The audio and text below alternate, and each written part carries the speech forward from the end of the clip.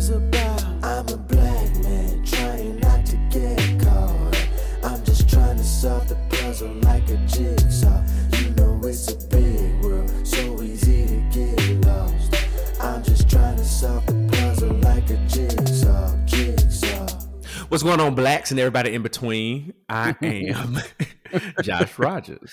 What an intro. Mm-hmm. I am Brian Hare.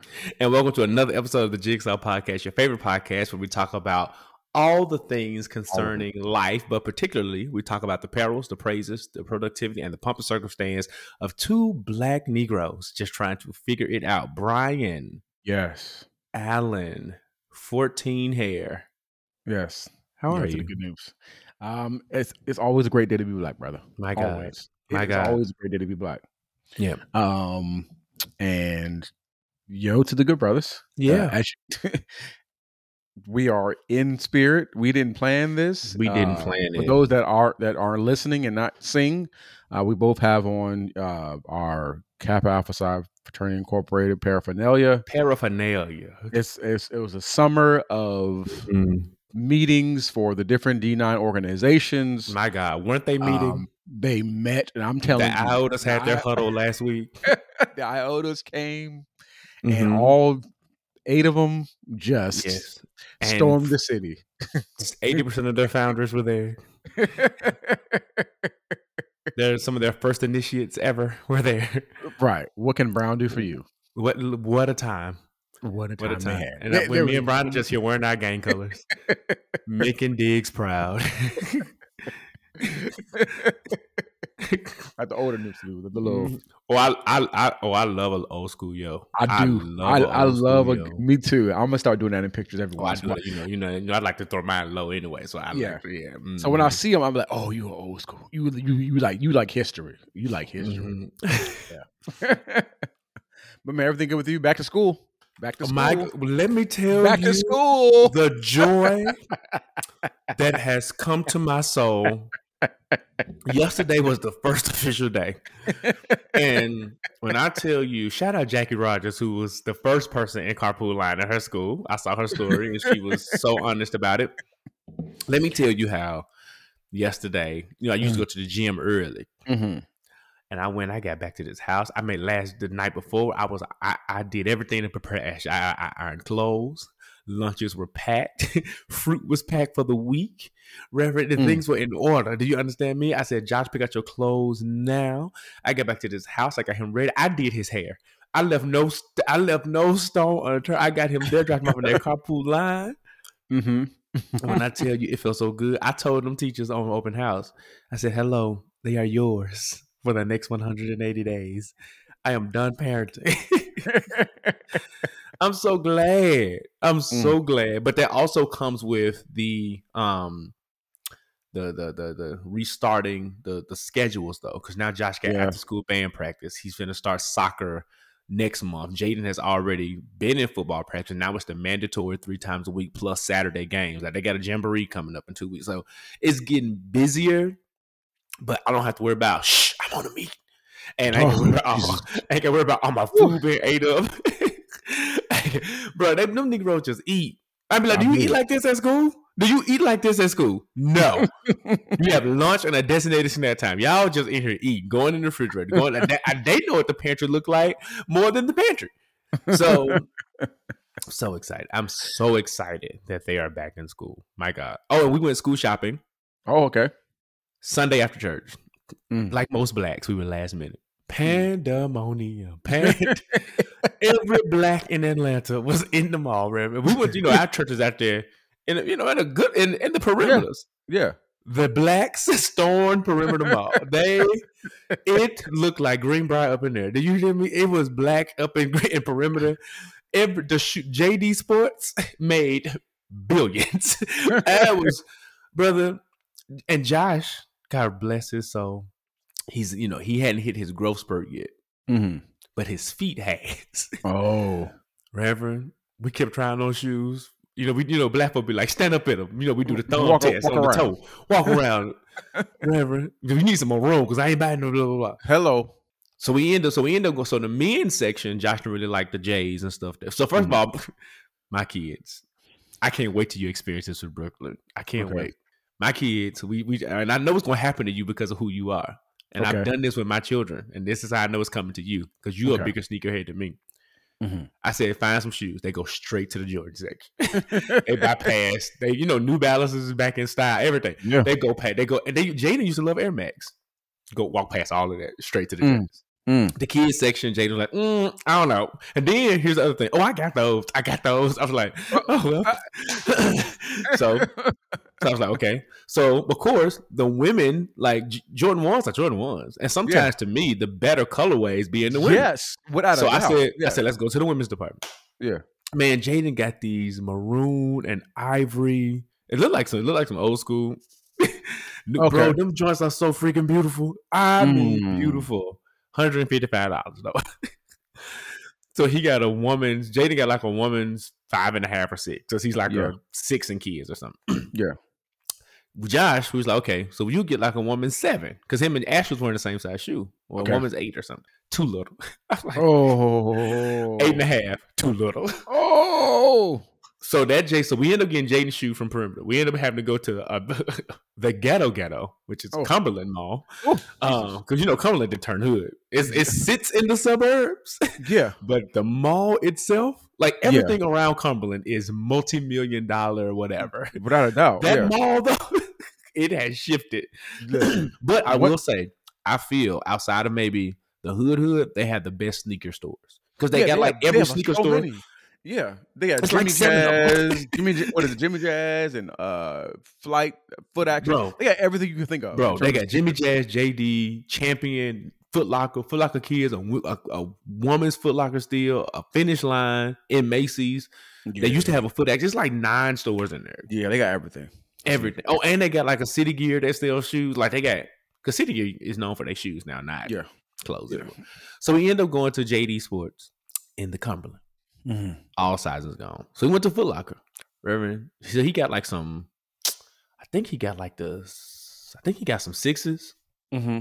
Let me look up that number. Jordan 6s. So I can make sure it's the right one. Yep.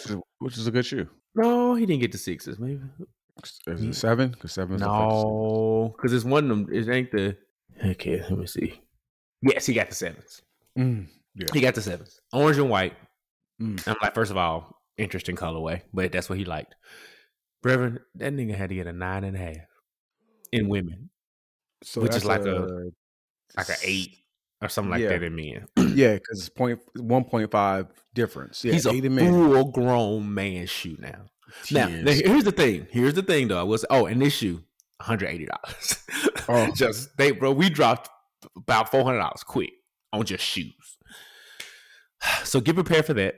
But this is what I will tell you. The only silver lining in it, and this is to all the parents who are out there who are young, like Brian and Lauren, them with the babies coming up. It's not as bad spending that kind of money on shoes for children these days when they transition to adults. Because if you buying them J's and Air Maxes stuff now, the price difference of today is not the same as it used to be when we were kids.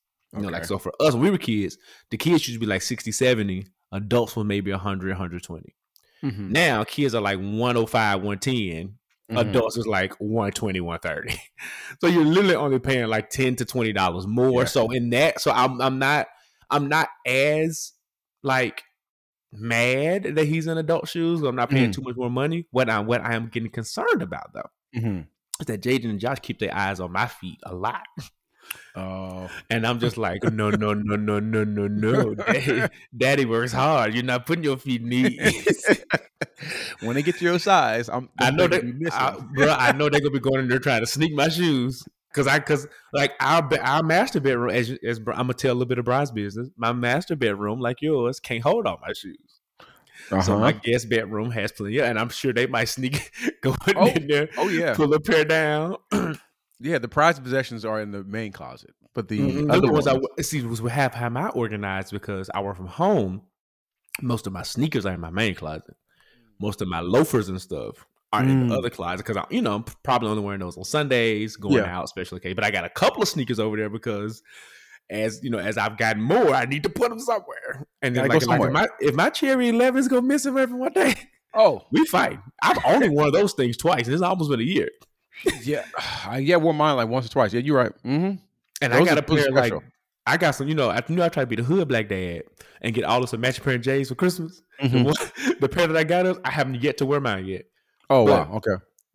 I say that to say, Josh and Jaden got their own, but I will say if they got older, be like, I still like that shoe. Daddy got some, but I need their foot to either be bigger than mine or smaller than mine. Yes, because I can't wear my dad's shoe. My dad wears a 10, no, an 11. Mm-hmm. It's a little bit too big for me. I'm a 10 and a half. Mm-hmm.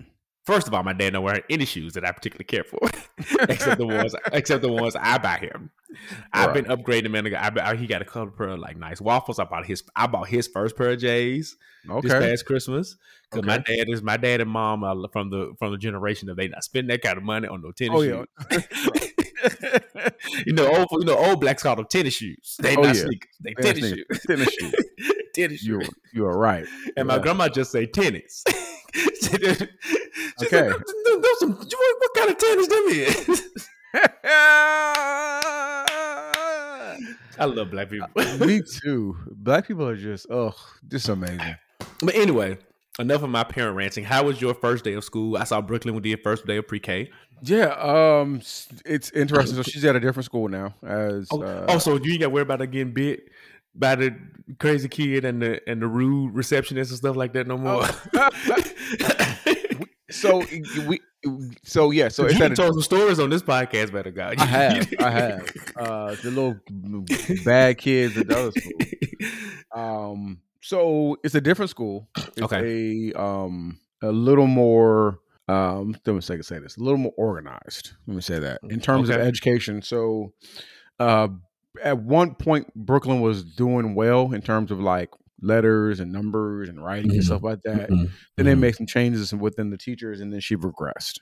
Okay. So Lauren Hare, my wife, being an educator, she is, she freaked out. I'm not gonna say she freaked out, but she was like, "Nah, we don't want to do this anymore.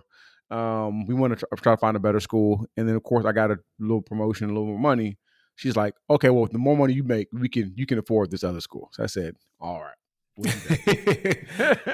Women know how to spend your check, don't they? Hello, sir. Hello. She's like, "Oh, you gonna get some extra money? You gonna be doing that? So we can afford this, and you gotta pay. Ain't no car payment anymore. Okay, bet the money you paid for the car, you can put it toward the school." I said, "Okay, all right." So she found a school, and mind you, I if anything regarding education, it's all in Lauren's hands. Like, I trust you. Whatever you say, we're gonna do it. I trust everything you say regarding education. That's the field you work in. You are doctored in that field. So she found a school, and it's closer, I believe, and it's a little more, for lack of better words, affluent. So it's and it's you can testify, Reverend. It's all right. Go ahead. And it's a little more educationally sound. So first day she went in there, it was kind of tough for her because the teachers don't really know her. So they had like nap time, and she was like, "Well, I'm not taking a nap. I don't want to take a nap." Brooklyn doesn't really take naps. So I guess there was a little issue with the teacher and her not taking naps. So she started crying because she was like, "They mad at me because I want to take a nap, but I don't really take naps." You know what I'm saying? So that was one.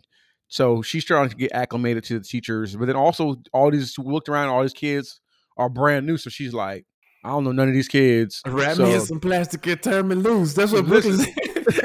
I don't know none of these kids. So it's today's day 2 for those we're listening, probably day 3, but day 2 right now as we're recording. She's still just trying to find her way. The thing about Brooklyn is she's full of personality. She's an extrovert. Once she figures it out at the school, she's gonna turn it out. Like, it's gonna be her school.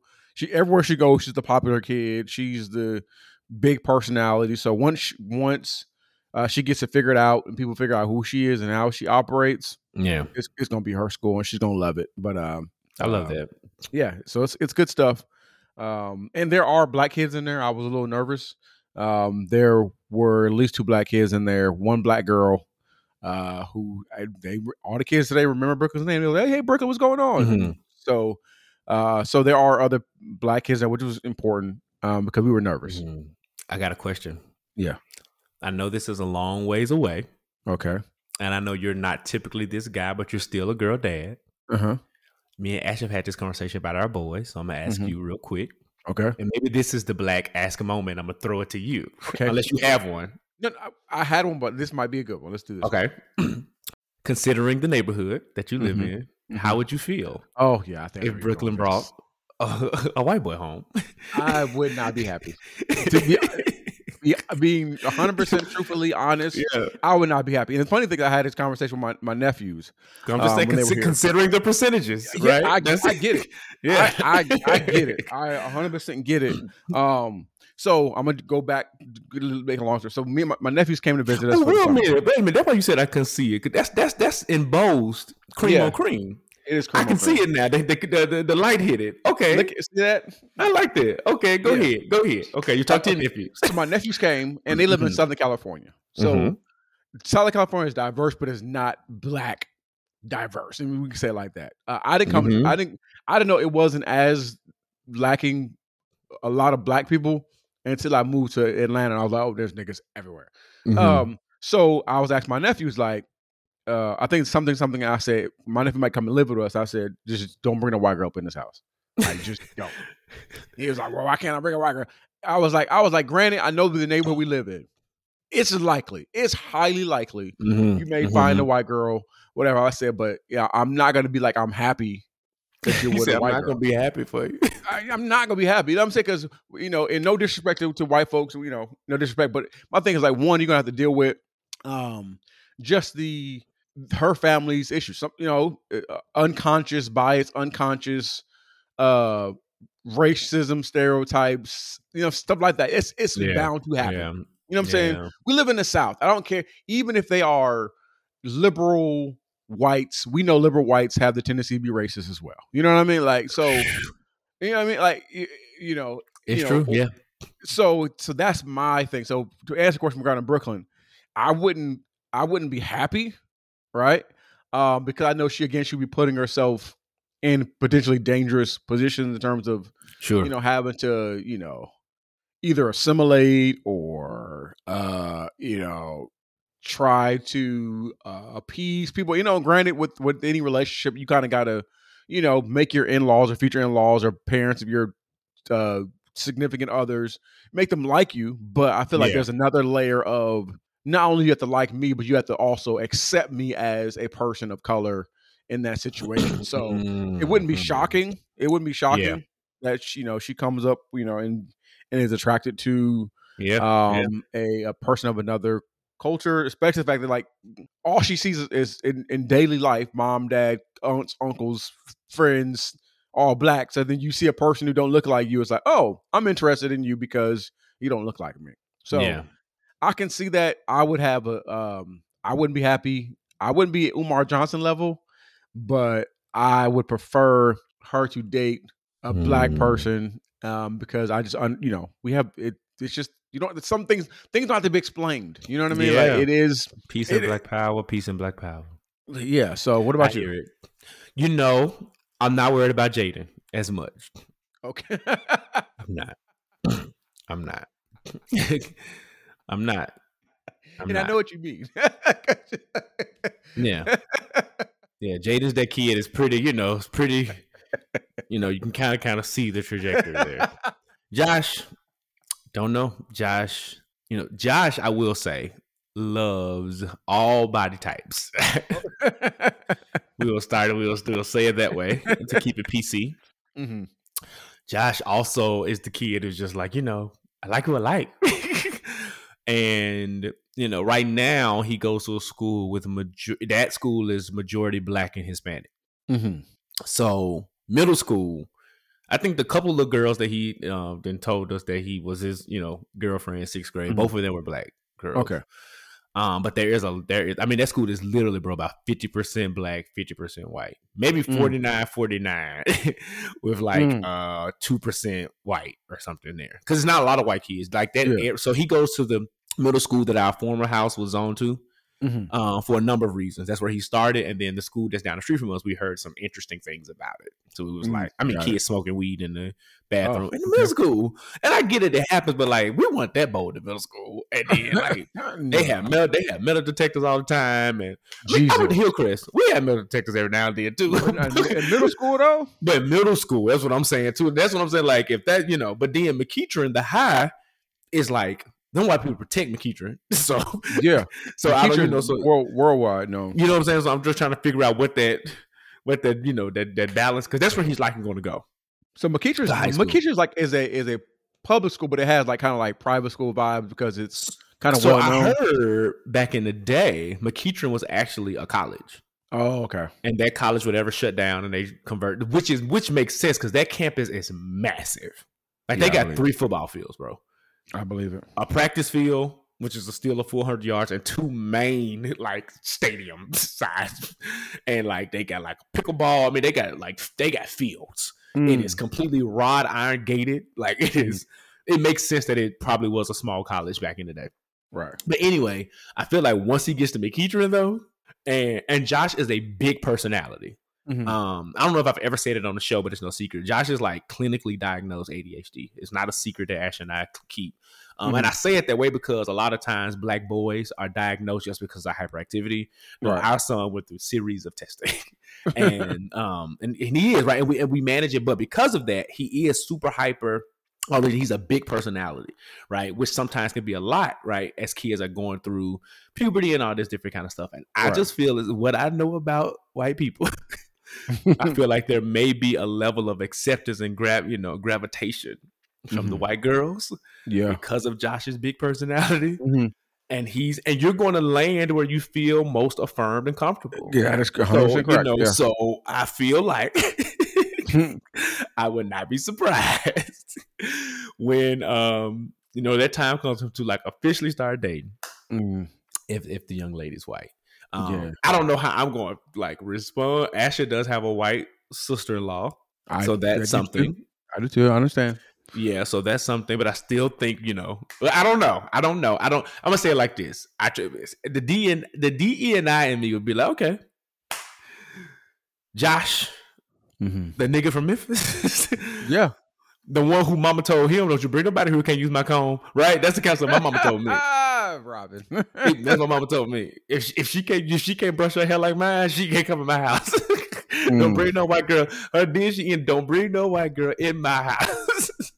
So my mama just didn't want it. She didn't want it. She didn't, and she didn't have many worries because I went to Hillcrest, which was 99.8% Black. All of my schools were black. We lived in a Black neighborhood. I didn't start commingling with white students until high school, and I started doing a lot of extracurricular stuff.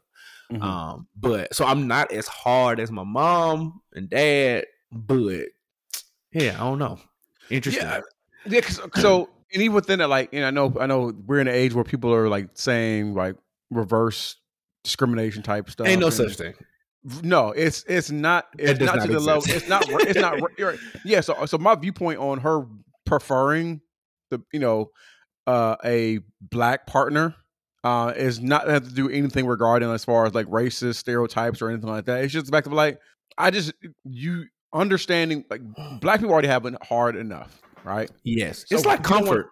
It's comfort. You don't want to add something on there, and on top of that too is I believe in generational wealth and creation stuff like that, and I want to produce more affluent, upper middle class Black kids. You know what I'm saying? And that's what I would prefer you to do. Like I would prefer you to, and that's hard. And I know this isn't the show. This is still the intro, y'all. We gonna move, but there's the other part of me too. Like if they do marry somebody of a different race, that's still a Black baby. That's true. That world is gonna see them as a Black child. That is true. Right. It is very my niece.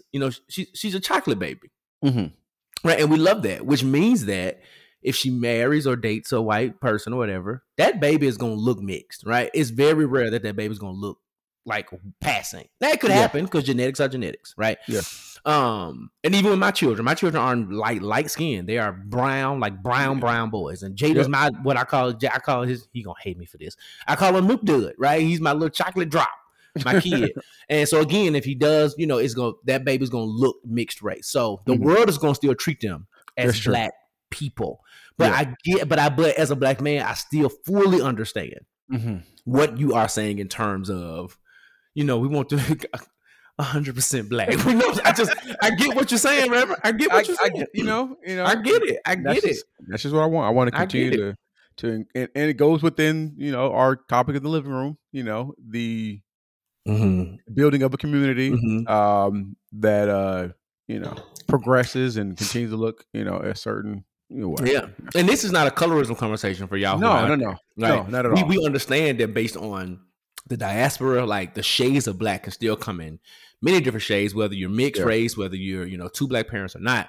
I think what me and Brian are saying is that we just want the cultural competencies and comfortability that comes with being with a black partner, right? Some stuff you ain't got to explain. Some stuff you don't have to deal with when that's the case, right? And there's just a certain level of affirmation and community that comes with being around and being in a relationship with people that look like you. So, amen. That's great.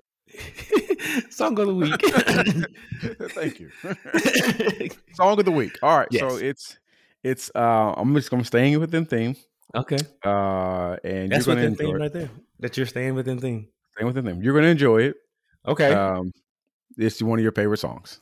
Oh, one of your favorite albums. Oh, okay. Let's do it. Yes. I want to recognize that I'm an artist. To the studio version? No, the clone version that they played at the end of the song. I'm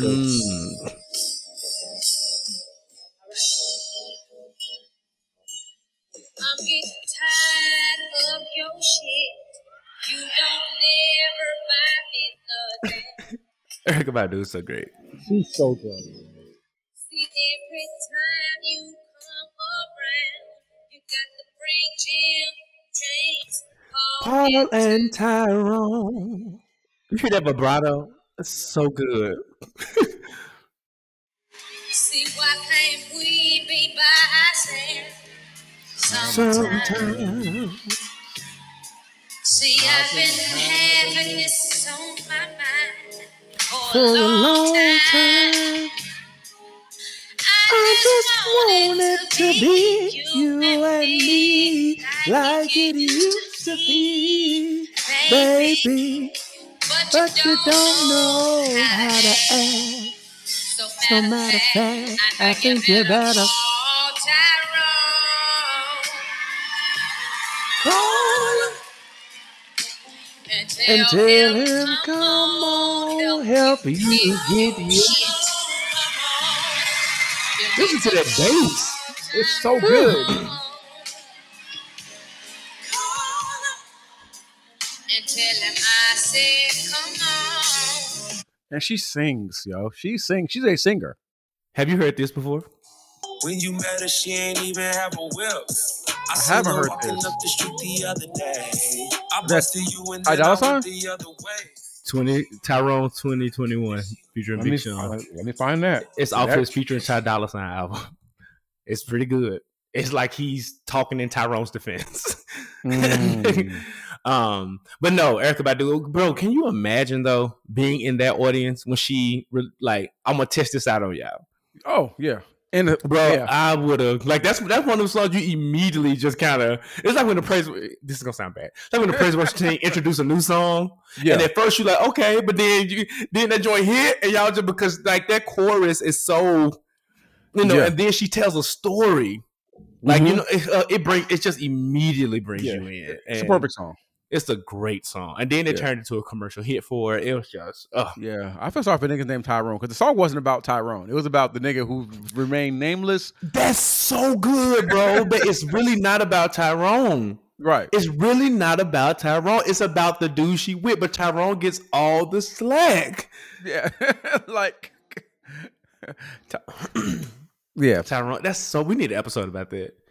The redemption of Tyrone. Because he didn't deserve that. Tyrone is just a friend. He was just a friend that you came and picked up his boy. It was like, I don't want to be in it.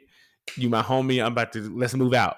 But also, did Tyrone lack self-awareness because he was there always mooching off of your homeboy's girl? Maybe. So she said you got to bring Jim, James, Paul, and Tyrone. Yeah.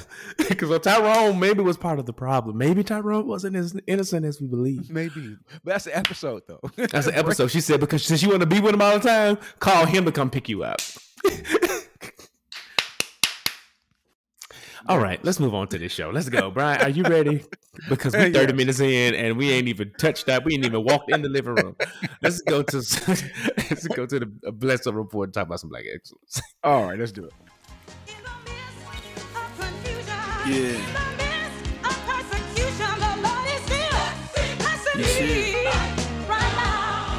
All right, ladies and gentlemen, we are here at the Blessed Report where we shout out Black folks doing great Black things. And as always, we do patronize and support Black folks 365, 24/7. This week for the Blessed Report, we have Shadow Tequila, Teddy Jasper, the CEO, and Tiara Jasper, the president. As you can tell, they have the same last name. They are actually siblings, okay, with a mission, which is to cultivate an inclusive community of spirit enthusiasts by crafting an exceptional,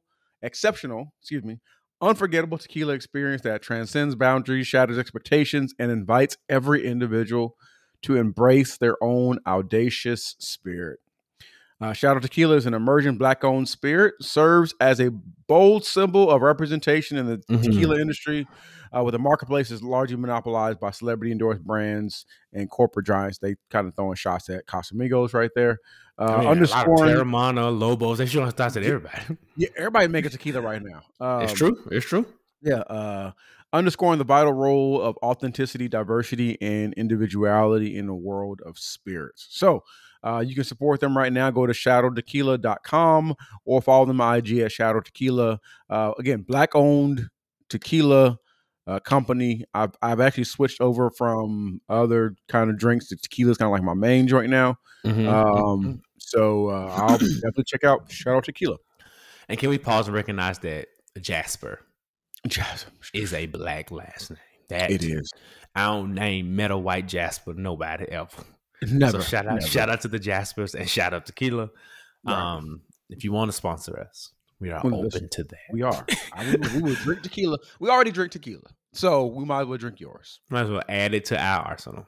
All right, Brian, did we lose any Blacks? Not any Black legends. We've lost a couple other. Sinead O'Connor and I asked about Blacks. Oh yeah, no Black legends. No. Okay. Now I will say this: the Lord has been sending some of our white brothers and sisters on up out of here. I mean, flying for up various reasons. So prayers to the families of Pee Wee Herman. I think you said Sinead O'Connor, the gentleman who was in Euphoria. I don't remember his name. I don't watch Euphoria. No, I think it's like Angus or something like that. It's Angus? a huge show, and from what I understand, he was a big part of it. So, prayers to those families and the people who love them. But let's James Brown jig on down to the billboard. Aliens. 3 military veterans testified in Congress about some UFOs, including an Air Force intelligence officer who claimed the U.S. government has operated a secret multi-decade reverse engineering program to that recovered the vessels. They also said that you have to recover non-human biologics from an alleged crash site. I'm going to tell you this. When this news came out, Brian, let me tell you how the Blacks didn't care. We was like, we still got student loans.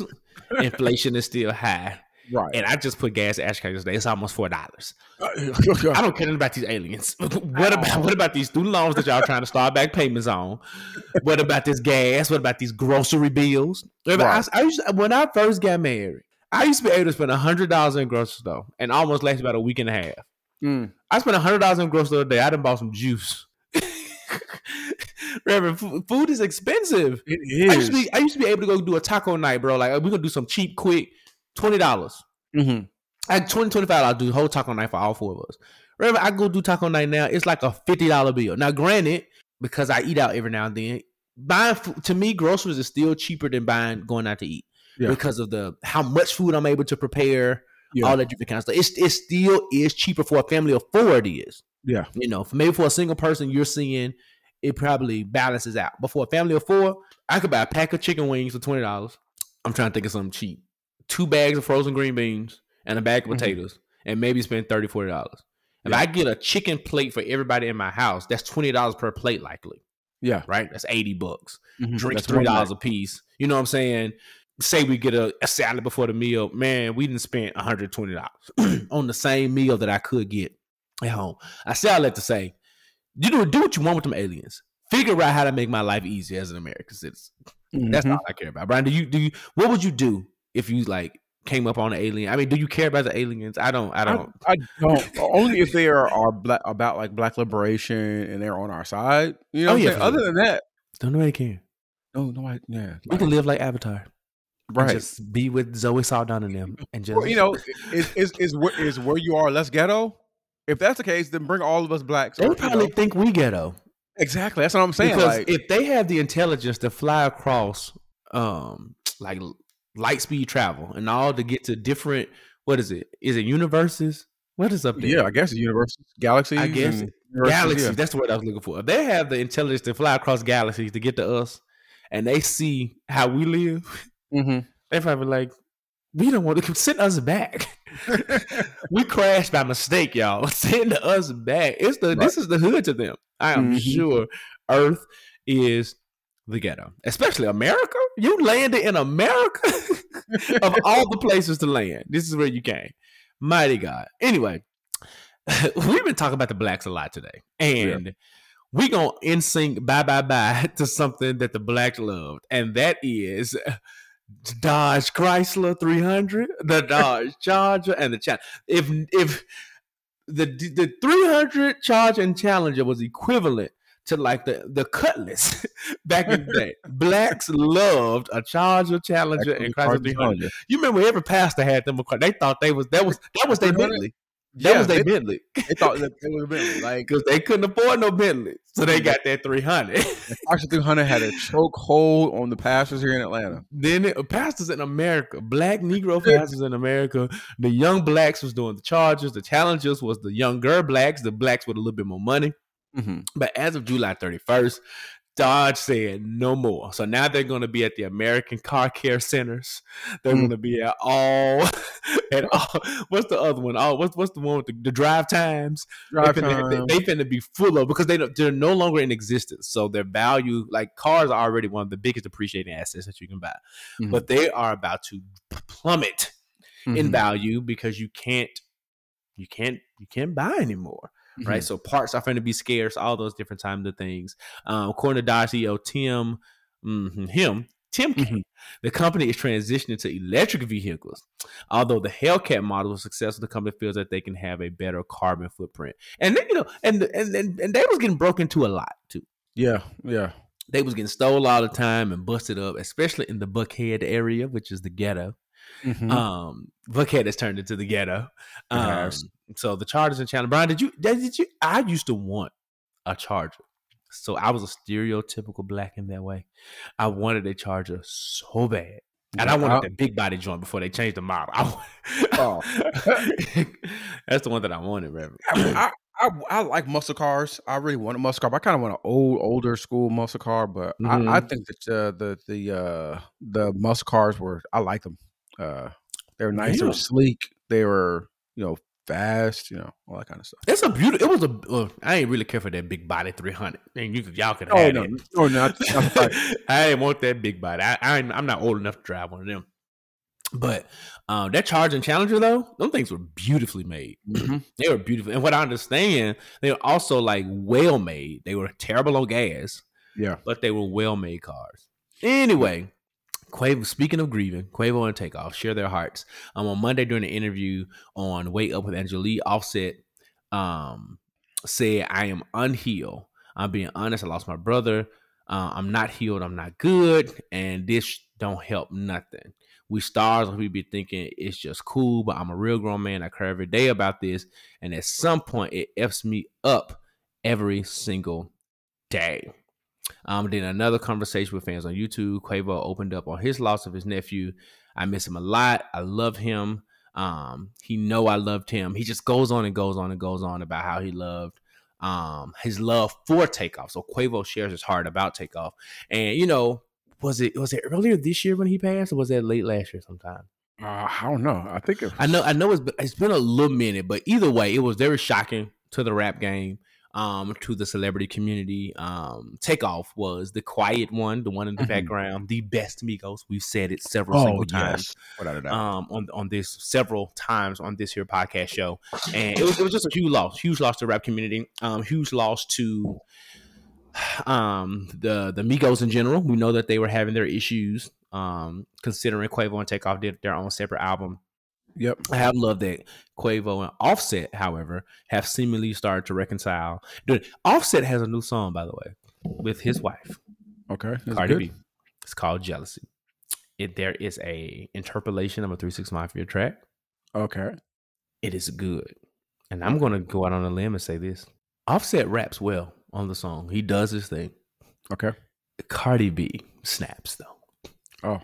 Remember last week we was talking about how she delivers? She does. She was FedEx on this song. She delivered. She snapped, bro. I mean, she gave Offset a run for his money on his song. I believe it. She might not have wrote not even a comma on that verse, but she gave it to the girls. I mean, it was so good. It was so good. So, quick question. I saw this on my little sister's timeline. But continue prayers up for Quavo, Offset, and all, because grieving is a process. It never ends. You just kind of get a little bit stronger. So they had a picture, and this is all hypothetical, going back to women's rap. Okay. It was Nicki, Cardi, Lotto, Ice Spice, and JT, and Megan Thee Stallion. Mm-hmm. The question was, if all 6 of them were on a song together, in a hypothetical world, of course. Let's just say this ladies' night thing that we've been talking about before. Yes. Rank the best verse from 1 to 6. I think the best verse will probably be Cardi, only because she just delivers verses. Nicki second, we're really close. Because I think she's gonna do a lot of punchline, but she's also gonna throw hella shade. And it's going to be uncomfortable, but good. So she's going to bring her best. So Nicki might be the best because she might bring out her big guns. Especially if she's on there with all of them. Yeah. So I'll say Nicki might be 1. Cardi may be 2. I think Meg is just – who are the other options before I say Ice Meg? Spice, Lotto, and JT. Megan, JT, because JT can deliver verse too. And then I don't know. I don't really know a lot of Ice Spice and Lotto's music. Ice Spice is last. Yeah. So I would put, in that case, I'll put Lotto then Ice Spice. I'm with you. I feel like Megan is a solid 3. Yeah. I feel like, and that's not because she can't rap. I just think in terms of like the verse, right? I think it's gonna be a toss up between Cardi and Nicki for number 1, because I think they both gonna pull out their big guns. Yeah. Especially if they know that they on there. I might give Nicki the edge only because, like you said, she gonna snap knowing that she's on the record with all 5 of these women. She's gonna throw so much shade, but she also is one of the only rappers in that category who can switch up her style and flow within the same verse. She's done it so many times. She gonna go from Roman, she gonna start rapping fast, she gonna go slow, she can jump off the beat, like she might sing in the middle. She gonna give us a range. And I also feel like you said she gonna give us some good punchlines, like some. I feel like she might get into her monster bag punchlines for that song. I just thought it was an interesting, and it wasn't a comparison. It was just like, who do you think? Like, how do you think the song will flow? How do you think it would be? And I think I really wish a lot of the rap women, mainly Nicki, could get along better, because minus Ice Spice, who I'm really not a huge fan of, I really feel like, bro, if they got on the track together and did like a tour or something, imagine a Cardi Nicki headlining tour. Bro, that thing would be wild. Yeah. A Cardi Nicki collab album. You know what I'm saying? Like Jay-Z, Kanye type stuff. Bro, they could literally kill the game in the same way that some of these men have. It's just that this little stuff, you know what I'm saying, is out there that's preventing us from getting what I think the fans are missing out the most. Oh, yeah, without a doubt. I can just only imagine that if I was a single man and that was a tour, imagine going to that concert and all the ladies there. Like, that would be like a treasure trove of just opportunity. First, you get to hear good music, and then you hear what all these women who are having like this great evening. I think it'll be empowering to a large degree. I feel like, It's weird. Like it's weird because you feel like men are always on some bull, but like in hip Mhm. in women's rap, it's always on some bull. Like and it's I don't know. I don't know, man. I love it, and I just really wish that, because it seems like some of the issues that exist, is not legitimate beef. It seems like it could be, with leveled heads and maybe a licensed professional. It could all be, and maybe not even like professional, level heads and a little bit of maturity. It could all be settled, and I feel like we deserve that as fans. Right. Make it a TV show. Bring Iyanla on. No, Brian. No. No, you leave Miss Van Zant to exactly where she is. Wherever she is. We're praying for her. Wherever she is, you leave Miss Van Zant where she is. When she had somebody talking to Harriet Tubman's picture, that was funny. I said, this show is unhinged. This is unhinged.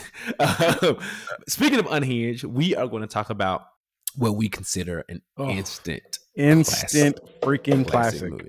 If you follow me on the Instagram and the threads, after I watched the Tyrone, they cloned him. I couldn't let it loose. And I was convincing my friends they need to watch it. Our other friend, Kristen, I was skeptical because of blah, blah, blah. Shut up. This movie was amazing. It's on so many levels. It is amazing. And as part of me gets to skepticism, because Netflix movies do be hit or miss. Netflix originals. Yeah. And granted, what's his name? Jamie Foxx have had some interesting movies. And this was a hood sci-fi. Yes. But it wasn't like a low budget hood sci-fi. It's just hood in the sense that it really talked to some really, really black themes. But it was so well done. But anyway, we're gonna drop it right there. So grab your snack, grab your popcorn, grab your Mike and Ike's, your Milk Duds, whatever it is you like at the movies. Meet us in the living room and let's have this good conversation about they cloned Tyrone. Let's do it.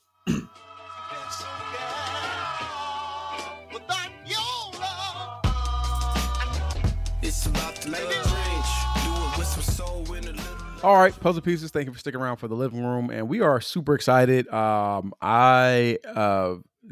and I literally said we got to stop everything we're doing. I don't care what other topic we may want to talk about, but we had to discuss the clone Tyrone, and I know it's kind of somewhat new, so there are spoiler alerts. But I'm telling you right now, if you haven't seen this, stop right now, go watch it, pick the episode back up.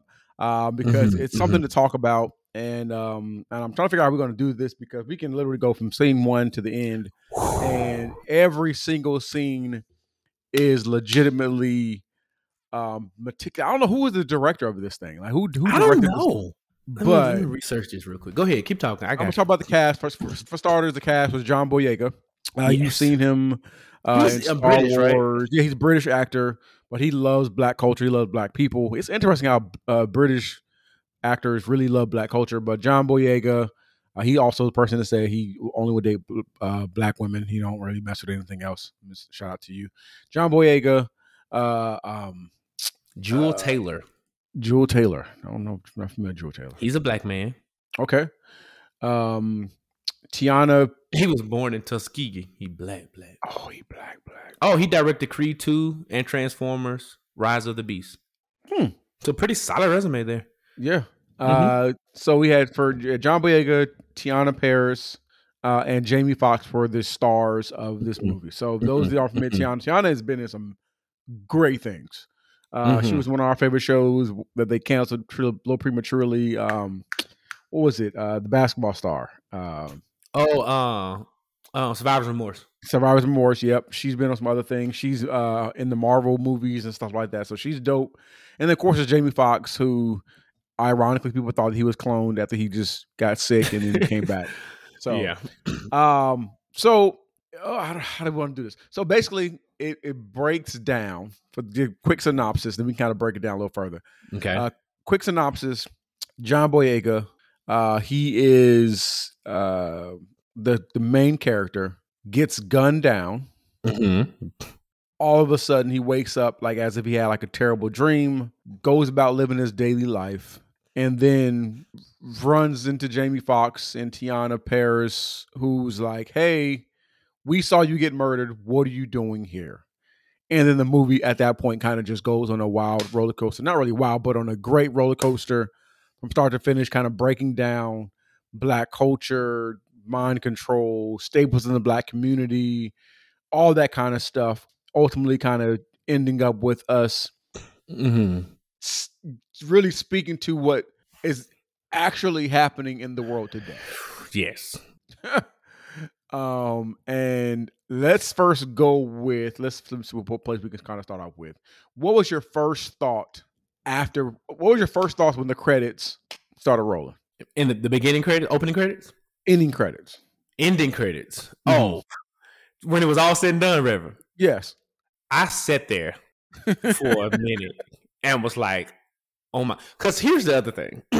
Let's fast forward maybe 3 minutes before the ending credits when they went to your home state of California. They did, and we actually see Tyrone.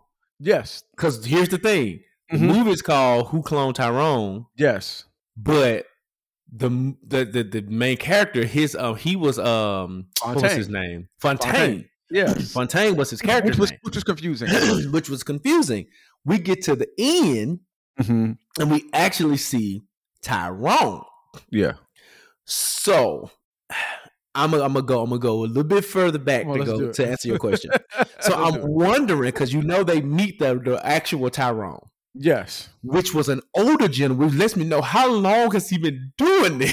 Exactly. He been doing this? Because this man had aged. So he cloned himself at a particular point in time. Yeah. So did he clone? So was Tyrone the original clone? And Fontaine is what we seeing, Glenn? In Glenn.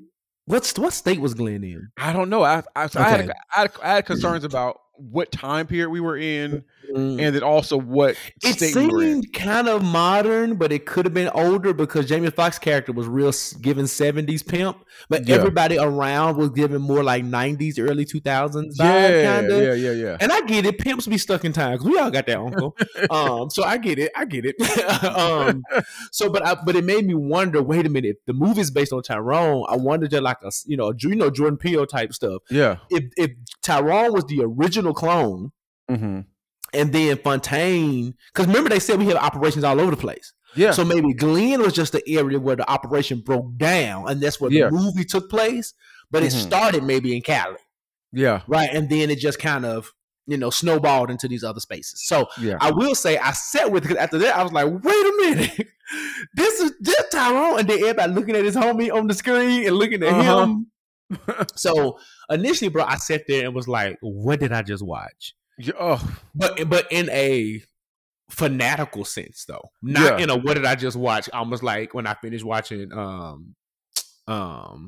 Praise Him on Peacock, the Chloe. When I finished watching that, I was like, what did I just watch? This was this was more like a oh my god, what did I just watch? And it was one of those immediately I need to watch this again, because I know in my heart of hearts I missed something. Oh yeah, I know I ain't seen something. I know it was something that skipped over my brain, and I was paying. In the world of current technology, we be on our phones, especially at home. Yeah. We be on our phones watching movies, maybe texting, maybe something. In the movie theater, I'm less likely to do it because of the light and all that kind of stuff, and not trying to be a distraction to other people. But yeah, so I'm gonna tell you. Let me go a little bit further back, and then I'm gonna properly answer your question officially. After Fontaine got shot and he came back and Jamie Foxx realized that he was dead, that it was confirmed he was dead. That's when I put my phone down. The rest of that movie, I said, "Nope, I can't afford to miss nothing else. I can't afford, because it's already, because the movie was filmed in like dark lighting. So I already had to cut my lights off to make sure I'm not missing little stuff in the scenes. So anyway, I put that joint down. So I was tuned in, bro, for those 2 hours, and I was just sitting there in awe about all the symbolism, all the allegory, it was everything you learn in if you paid attention in English literature, all those things in literature, allegory, man versus man, man versus himself, all the symbolism, all the alliteration, metaphor, similes, everything, every analogy, everything. It was in there, and it was so filled with Black culture. There were so many references to other movies. There were so many hidden themes. Even the old man sitting outside, how he's like the drunken sage who is kind of in tune with everything that's going on, but probably never got cloned because he wasn't seen as valuable. So what? Because even Fontaine being a drug dealer, right? According to what they were doing, he was necessary. Yeah, you probably can find another drunk anywhere. Mm-hmm. But what they missed in the moment was a lot of times. So we have a family friend who was crackhead. Came and fixed our water thing in our attic. And my daddy said, when he went up there and they lit that pilot, something in him. He said, he saw that fire. He was like, oh, he needed a hit right there because it just, right? But when I tell you that man knew that Bible back and forth and has so much intelligence, he could literally build you a house, bro, from the ground. Like that's how he was a former architect. And like, so he was smart. He just got caught up in that life, right?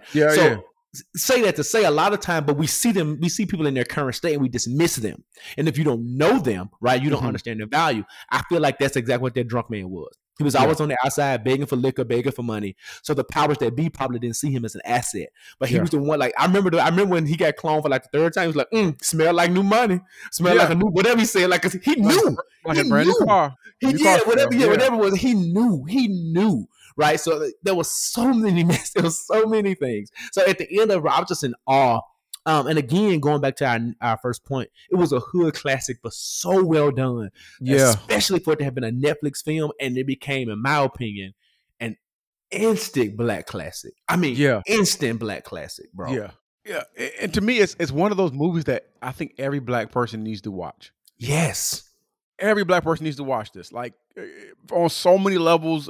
One, we can kind of deal with the point of one. I'm gonna go with the point of we're in Glen, but then Tyrone is in LA, and it's literally this. There's a hood. It's the same hood every single place you go. And I feel like Glen was giving me Midwest Southern or Southern vibes. Yeah, one of the two.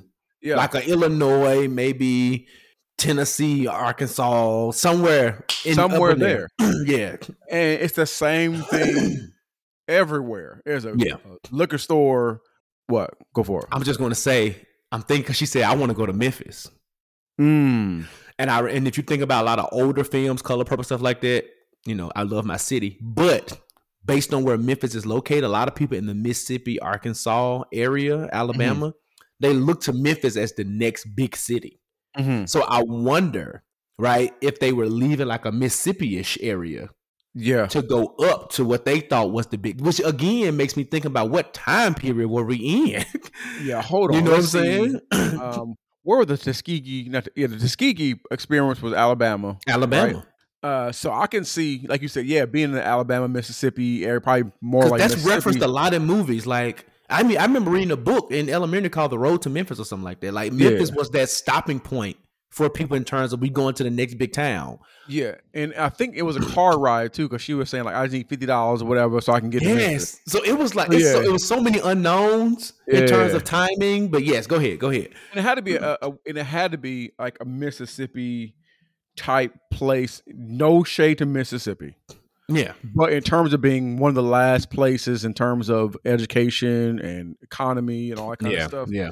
What better place to do this social experiment than in Mississippi? You know what I mean? Like, what better place? It couldn't ride in some other places. But so I wrote a couple of notes. And the first note I wrote was mind control. Right. And they were doing experiments and they used different products and staples in our community. So the chicken was, all of a sudden they started laughing when they were eating the chicken. When they had the perm kits, the theme was straighter because it's greater, or greater because it's straighter, or something like that. And that was kind of like the woman when she was upset about things and trying to figure out life and wanted to do better.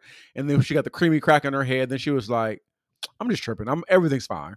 Then the other product was which sadly was the communion juice at the church.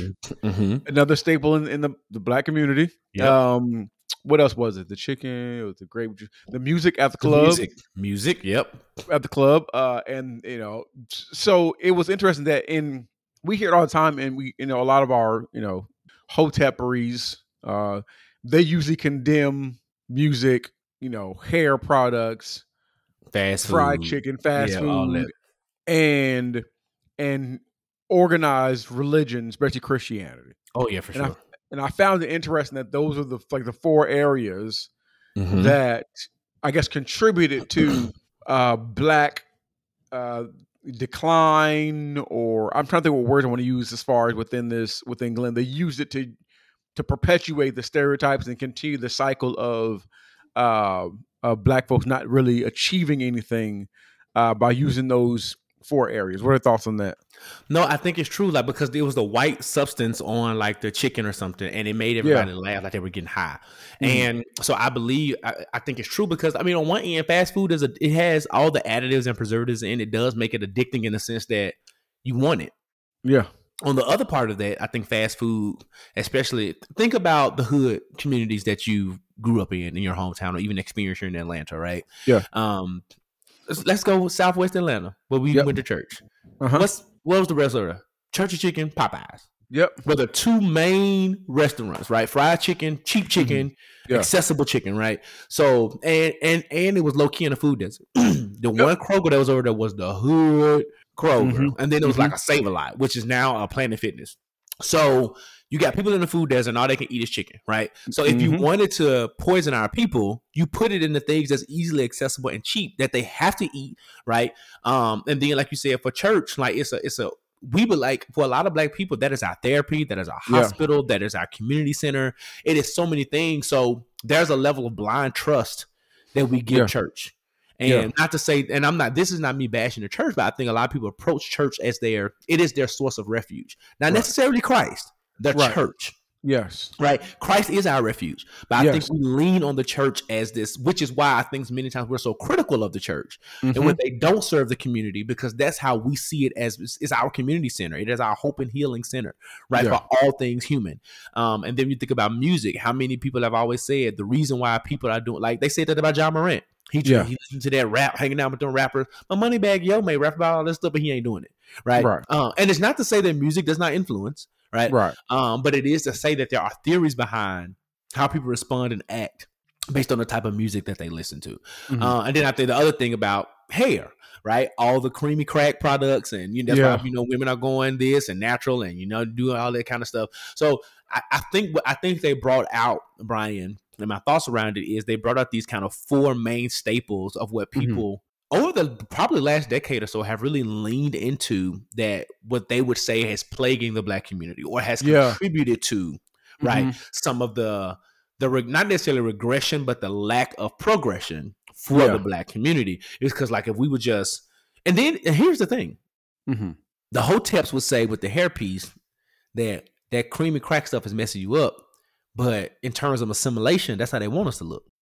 So it's that balance of, do we assimilate to to what they want, right? But here's the thing. I think we're finding ways where we don't have to do that. So what's that happy medium where we can just be natural, but just straighten our hair, right? Or wear the bust down weaves where it look like, that's a protective style if you get it done right, right? So I think black people are learning. I think what this movie pointed out is that these are the things in which they say are harming us, but we have identified ways in which we can still do all of this without it causing harm to us.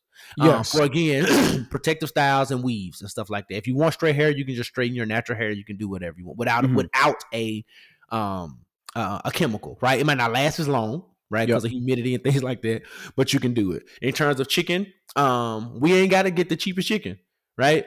If we want it, fast food chicken is fast food chicken, but we can also fry chicken at home. I think the air fryers, all the things that's made some of these things more convenient for us. Music. We have so many choices of music, and black people have tapped into many different genres and styles. So the kill 'em, beat 'em up, trap music doesn't have to be our only option. And then in terms of the church, churches have evolved. We talk about this all the time, right? So the traditional black church that we saw, right, the dance and the gyrate and all the other kind of stuff, is not what most churches look like today. I think this was I struggle so much with this word, caricature of these experiences. But it didn't make them any less true. I'm gonna say that though, right? It didn't make them any less true, but I do think that it speaks to the larger issue of, are we really troubled by these things, or are these things that society has kind of put a social lens on that says it's negative or that says it's bad? Because I know women in my family who still get their hair permed. Yeah. Right. I know folk who eat Popeyes and stuff weekly. Yeah. And I'm talking about, and I'm saying this to say, I'm talking about these are successful people, like people who are doing well. You know what I'm saying? I know people who listen to nothing but hip hop, gangster rap, trap music, right? And go to a traditional black church, right? So, and they're doing well in their, in their lives. So, I don't know, bro, but I do see some of the validity in the points of how culture and media can use these things, though. Yes, to typecast our community. And I agree. And I think one of the things I realized was the elevated mind. Okay, so they at moments, Fontaine had an elevated mind. Slick, I think his name was Slick. Jamie Foxx had an elevated mind. And what was her name? What was her name? I can't remember what her name was. But Yo-Yo. Yes. So at moments they all had the elevated mind. So they were in moments where they probably should have been affected. They were like, they're looking around like, this ain't right. This ain't right. You know what I'm saying? And I feel like even within that, you can go back to a traditionally black church right now. Yep. And you would be like, this ain't right. This ain't it. You can go to a club, right? Or better yet, you can listen to music, or I can listen to NWA every day like I do, or Kill 'Em Up, gangster rap, MOP all the time, but I don't be like thinking, oh man, I should go and kill somebody right now, right? We can have fried chicken. I have fried chicken republics and stuff like that, but in our elevated mind says, you know what, this chicken is great, but I should not have this chicken every single day, right? Our wives can get their hair perm right now, but it's not going to take away their ideas or their thought process on what beauty standards look like and stuff like that. So I think what's interesting is the fact of like they show these different areas, but when you have the elevated mind, the mind of, and for lack of better words, the woke mind, right? Bro. Like you can be in moments and situations and be like, oh, okay, this is what it is, but it's not going to determine, my outlook or my actions. However, I do feel like in some spaces, for those that may be in terrible socioeconomic positions or situations and in certain neighborhoods, when they don't see anything outside of that, right? And they have the hopelessness, and this is my city. I've been in the city forever. I've never moved away.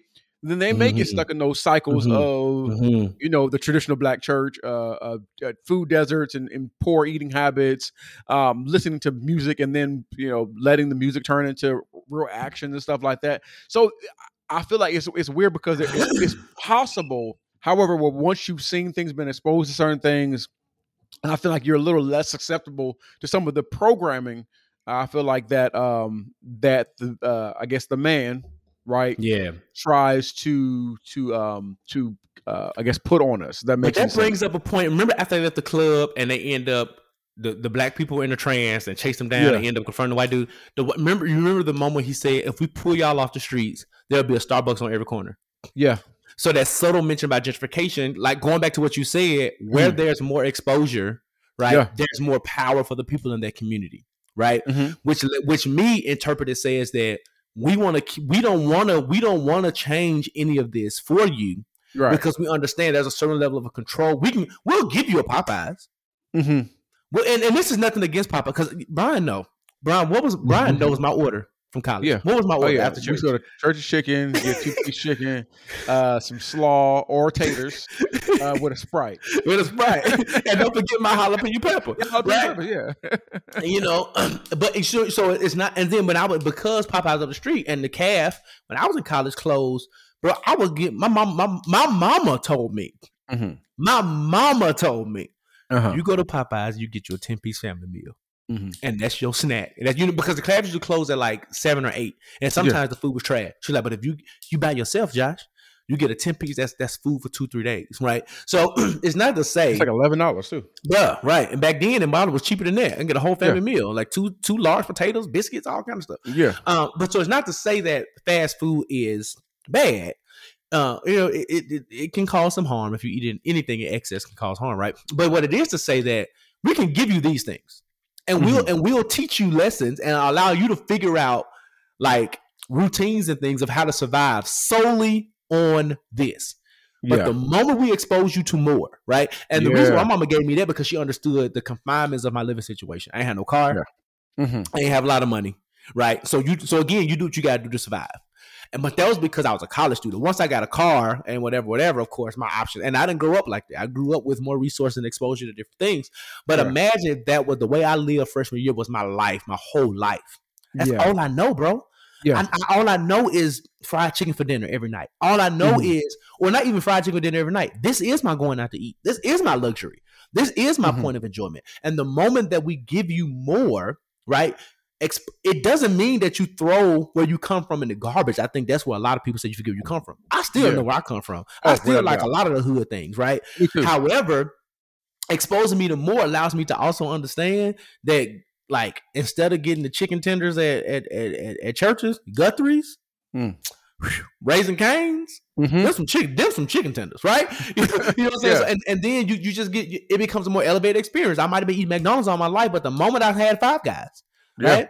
Now that's a burger, right? And for a fast food burger, that's a great burger. Then you keep elevating, So anyway, my point is that exposure opens you up to so much more, and it allows you the possibilities of what's there. And in this movie, I think it showed us is that we want to make sure, I think the cloning was the duplication of keeping this space the way it is. If we take this kingpin out, we take this pimp out, we take this prostitute out, right? What does this missing variable mean to the continuation of this neighborhood? Because without this drug dealer, there's less drugs on the street. Yeah. Without this pimp, right, there's less prostitution happening on the street. So we can't let her go to Memphis. We can't let this person do this. We can't let that person do that. And here's the other thing. Yo-Yo was the only one that wasn't controlled. Yeah. Remember, she wasn't a clone. So it makes me think,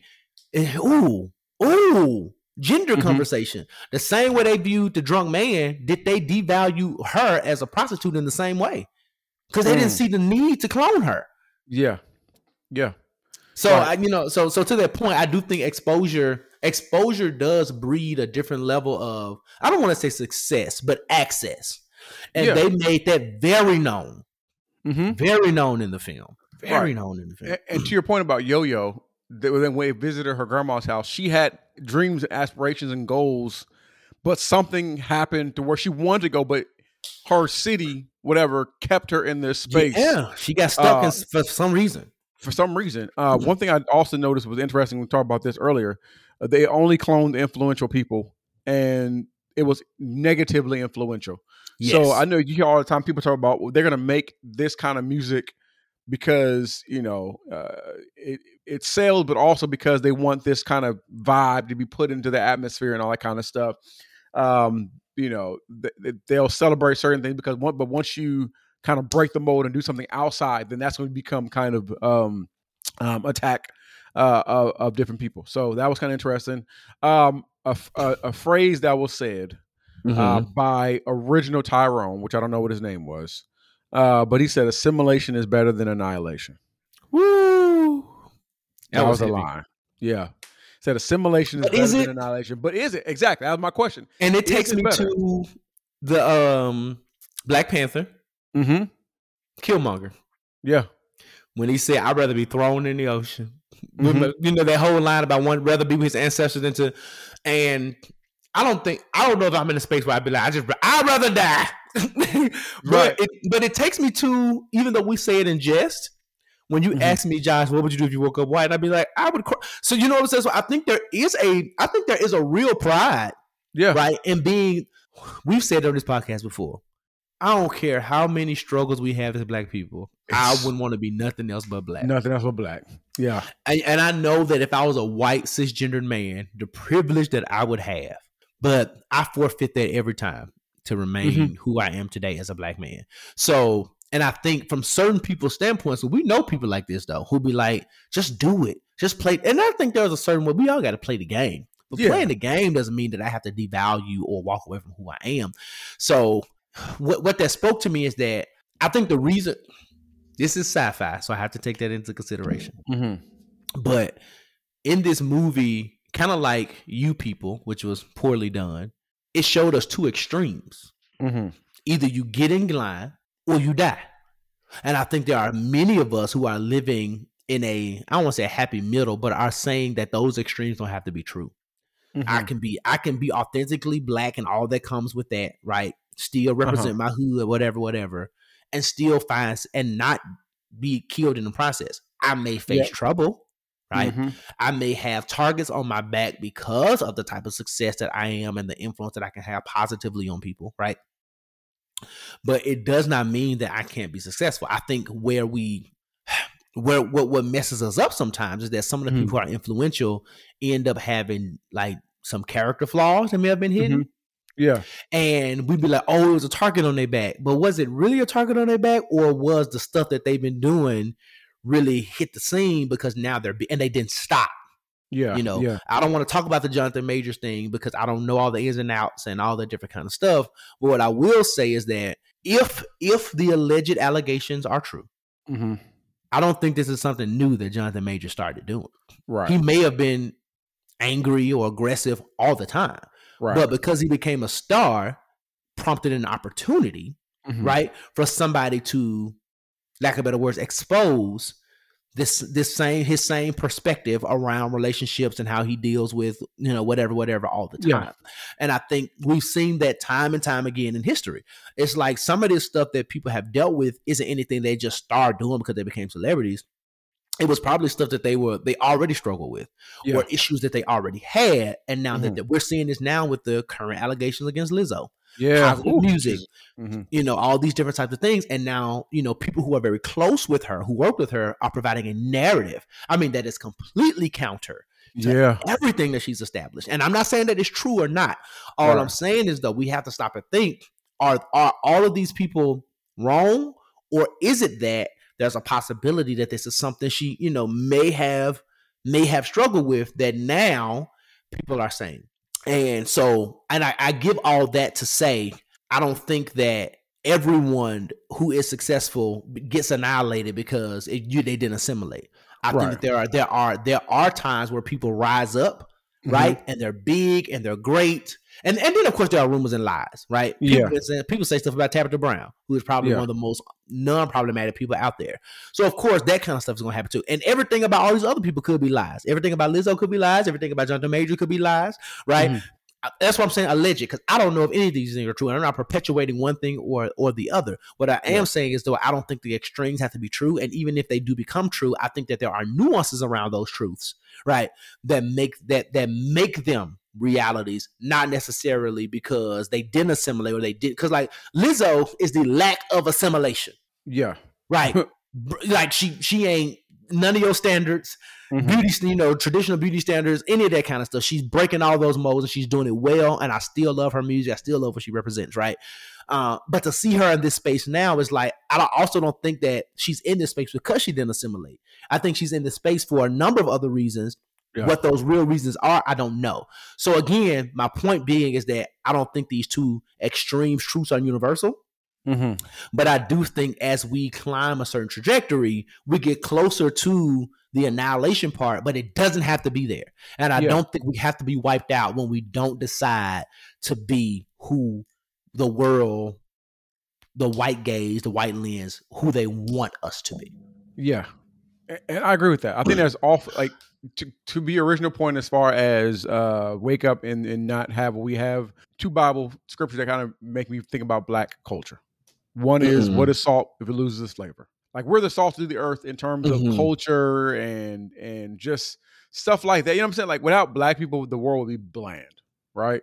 It was bland. It was funny that they made a joke, and when two white dudes were talking to each other and so, oh man, chicken, just salt and pepper in a crock pot, delicious. You know what I'm saying? Like, and it was kind of like, what? Never. You know what I mean? Another one was salt losing its flavor. What profit the man to gain the whole world and lose his soul? Like, what does it profit me to completely assimilate to a culture and literally lose everything that makes me who I am? Right. So I think those are some important things. And I just want to go back to that for a minute because it goes back to the piece where white people say, well, I don't see color. When you don't see color, though, you said lose everything I am. My Blackness is 1,000% a part of who I am.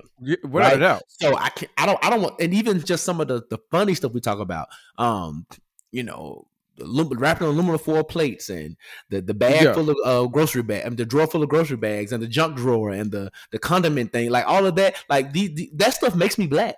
Yeah. And I don't want to lose any of that. You know what I'm saying? To try to be a part of the fact that I just like watermelon. I don't care what y'all say. I will bring it to my desk at work. I don't care what the stereotype is. Nigga, I'm going to eat one watermelon, right? When I go out to eat and I order fried chicken, I'm not cutting it with a spoon. I am picking it up. And I'm biting it because that's what I do, right? So again, why would I lose the essence of who I am just so you can, like, one thing I don't agree with is respectability politics. I don't fall into them much often. I do think culturally, right, we adhere to certain cultural norms depending on where we are, but at the very core, I am still Josh. Yeah. And it comes with the level of growing, right, to be able to accept the fullness of who you are and display that authentically in every space. But yeah, I just wanted to do that because what they'll say is that, well, we don't even see your blackness. But no, you can't diminish that because it's part of who I am.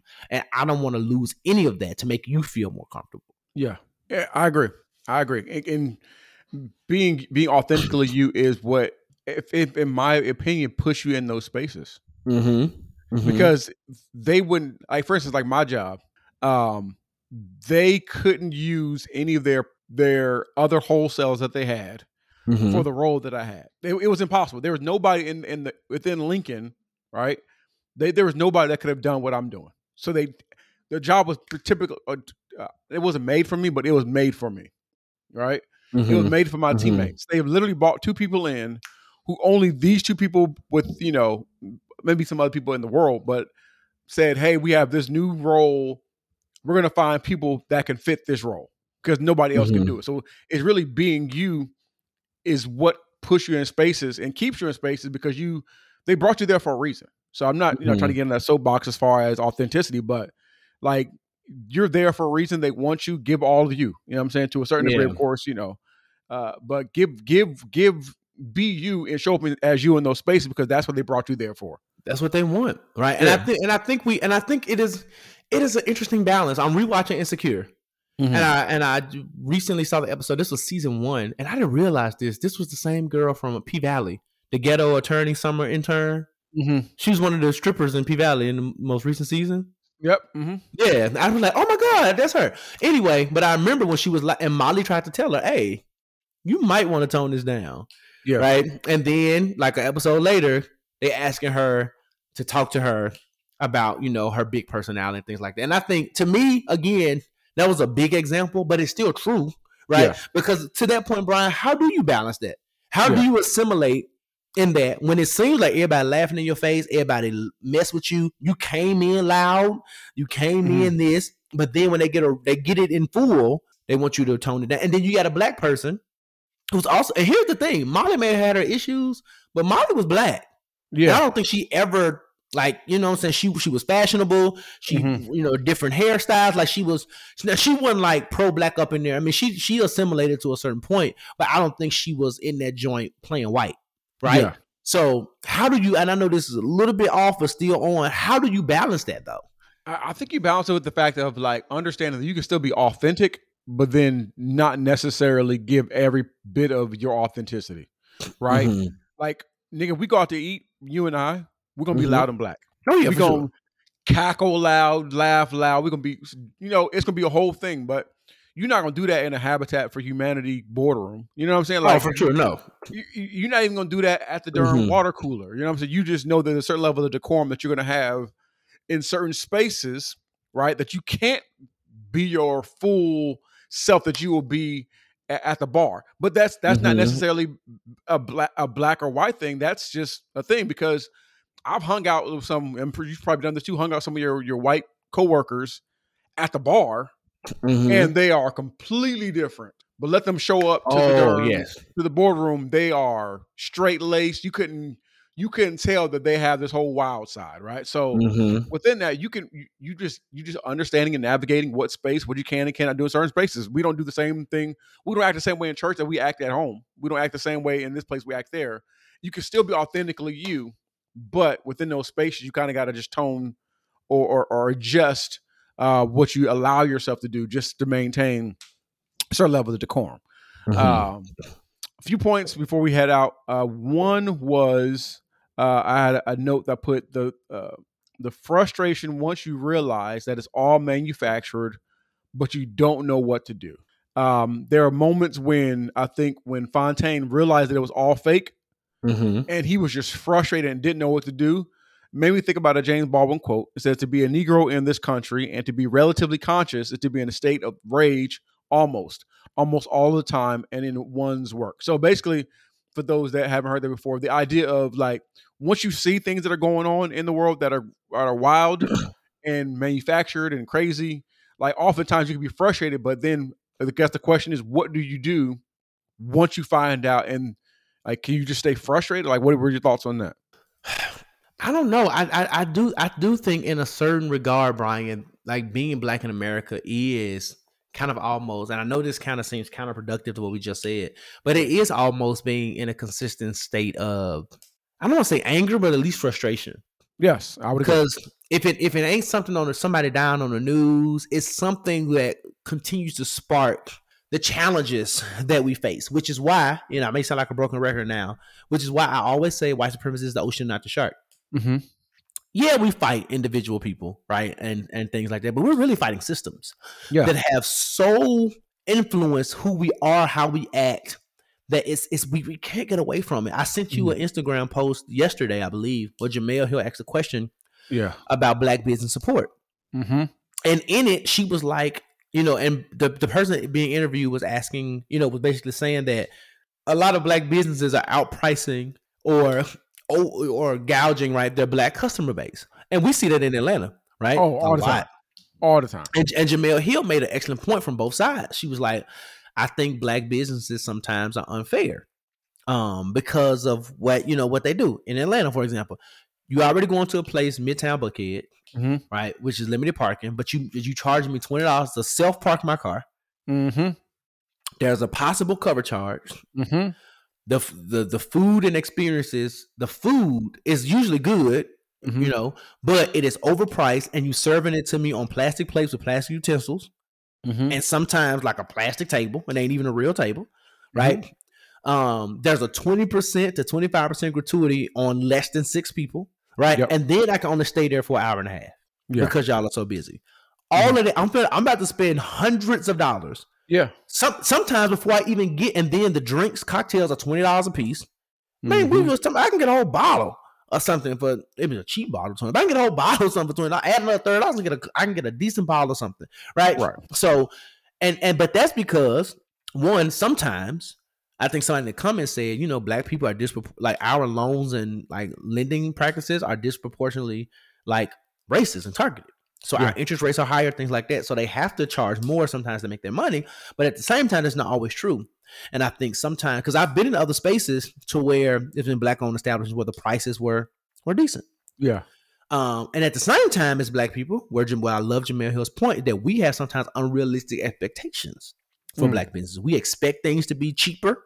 Mm-hmm. We expect like A1 customer service when we've been terrible and rude, but then we can treat people any kind of way, right? Mm-hmm. We have a low expectation for Black business that we wouldn't bring to other businesses. Mm-hmm. What am I saying to that? That is a systemic issue. Yeah. That has affected our societal view of how we view business in general. Yeah. I'm not giving that much money and paying that much stuff if my experience was there with a Black business or a white business. Right. If I got to pay you $25 to self-park, I'm likely not coming back. Because I'll give you $20 to valet my car, but to self-park my car, and it's the 30% gratuity, and I'm paying $45 for chicken and waffles. Yeah. $40 for chicken and waffles? Yeah. And then 2 pieces of chicken and waffles? Yeah, and it ain't even fancy chicken on a plastic plate? And you just threw some parsley on there to make it pretty? Mm-hmm. You know what I'm saying? So that is always going to be in the back of my head. Black, white, Asian, whatever. Yeah. And the reason why I make this example is because that's the kind of stuff that continues to frustrate me. It's like we can't, as Black people, it's hard for us to just live sometimes and experience because we have all these other things that affects our experience. And when we sit back and even think about some of the things that we do even on a day-to-day basis, if you really think, you can see racism intertwined in almost everything we do. Everything. Especially if we do outside of the confines of our own community and our experience with other Black people. It is influenced everywhere. Right. I was in a meeting last week where I had my braids. I've been had them since Clave. Mm-hmm. It's time to take them down. Whole nother conversation though. But I got on a one-on-one meeting and this white woman said, "Ooh, are those braids?" I said, "Yeah." She said, "I like your hair." I said, "So the agenda that I can meet, I'm like, girl, I'm gonna talk to you about my hair, right?" And the reason why I make that example is because, like, if I was a woman, you probably would still have the conversation, but you probably wouldn't be as bold to ask me about my hair.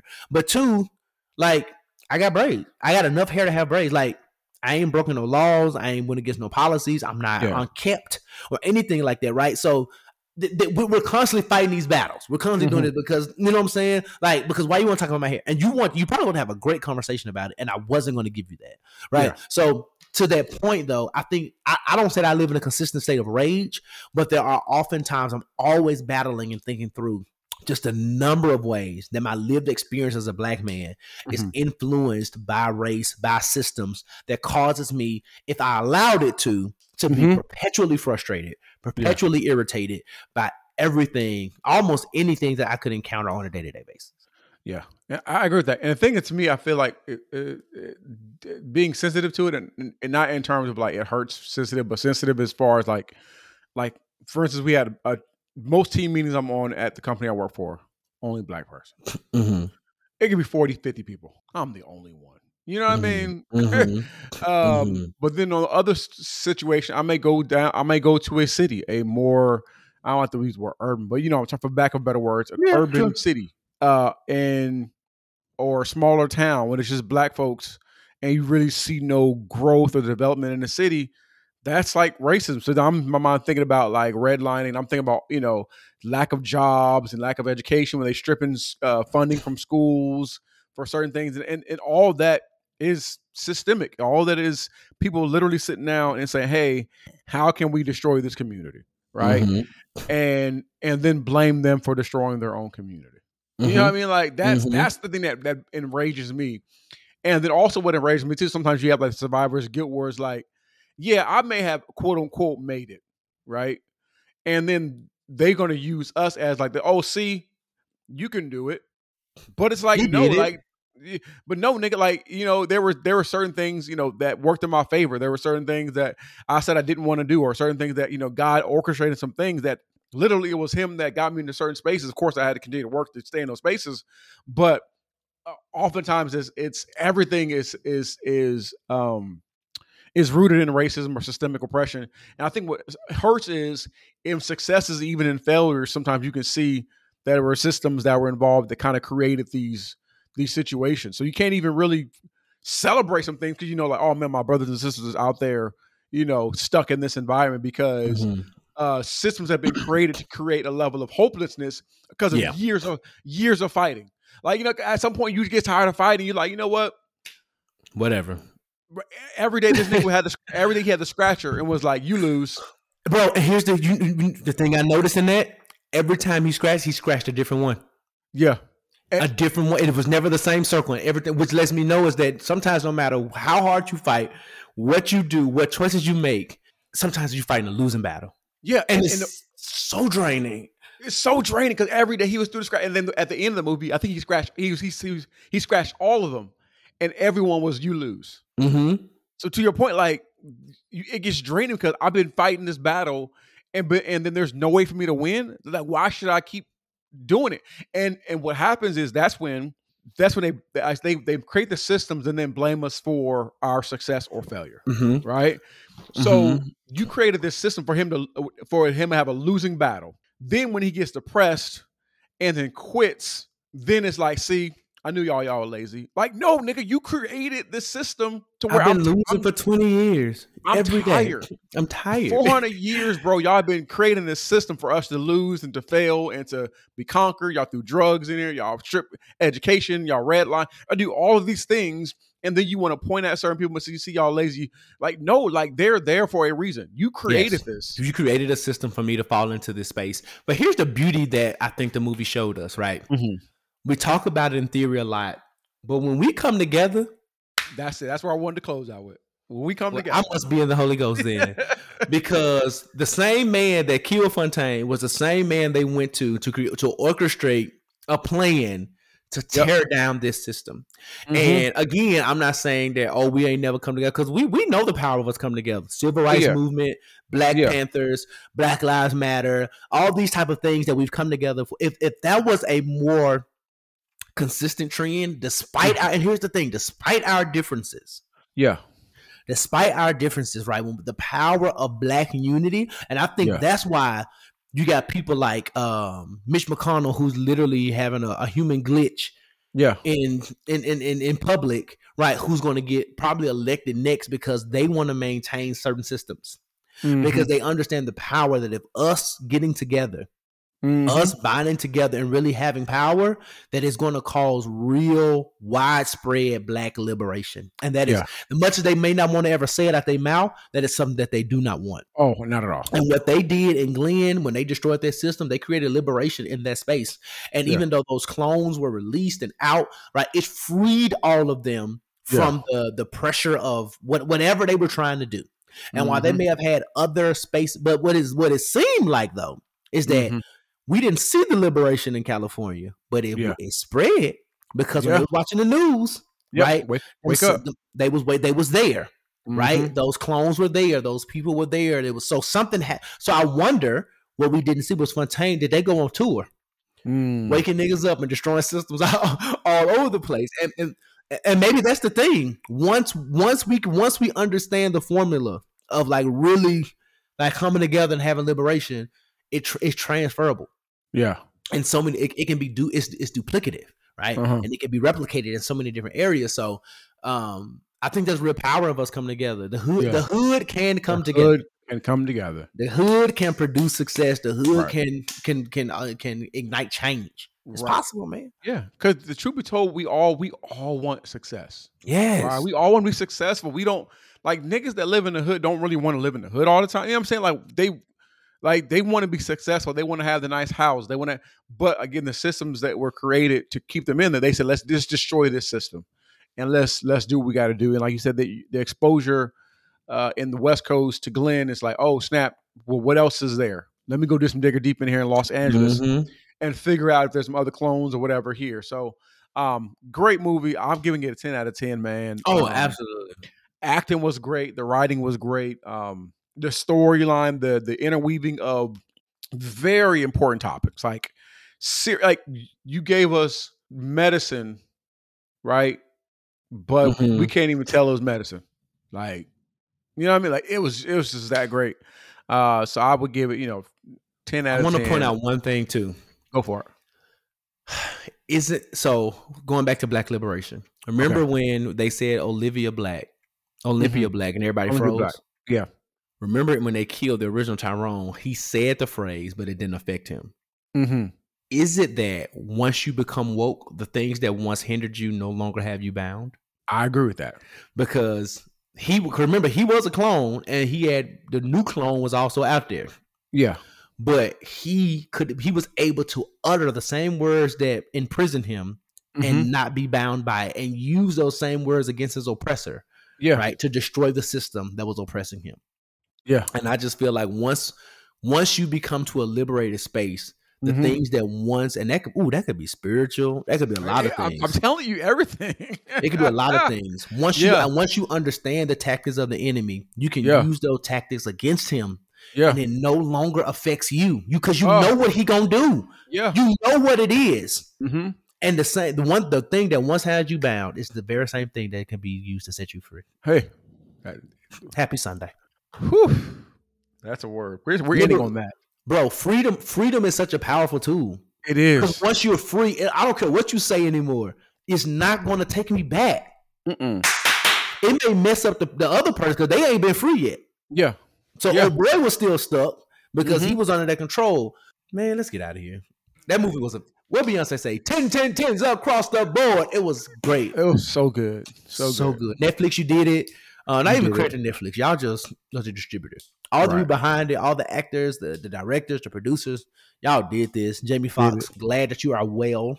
This is one that I would have paid to be in the movie theater to see. Yeah. Yeah. It was that good. It was that good. It was that good. It's it's like one of the once a year they became a movie. Yeah. Yeah. Because here's the thing, like, I don't know that we had I'm gonna say it this way. I don't know if it would have done as well in the movies though. Because I feel like people no shade to our friend Chris, but I feel like more people would have been like him and been skeptical. Who clone Tyrone and this sci-fi movie? Because we don't really go into sci-fi like that. Nah. Black people as a whole. But I feel like when stuff is on Netflix and Hulu, although we're paying for it, we see it as free. Yeah. So we're more inclined to take the risk Yeah. than getting up, putting on clothes, paying money, buying popcorn. Right. So anyway, on that end, I'm glad it was on Netflix, but I also feel like this could have, if it had the same level of support, this could have been a blockbuster hit, bro. This was good. This movie was good. So good. So good. So well People need done. to talk about it. People need to talk about it. Oh, People need to talk about it. All right. Pockets of Joy. Yeah, let's do it. Let's roll. You couldn't do it. Couldn't do it. You could never ever bring me down. Couldn't do it then. All right, ladies and gentlemen, we're here at Pockets of Joy, where we talk about things we're doing intentionally to bring us joy. Josh, what are you planning on doing to bring you joy? I am enjoying the fact that my children are back in school. I think I said that in the beginning, and that's bringing me so much. I love my children, but if you're not a parent and you don't understand,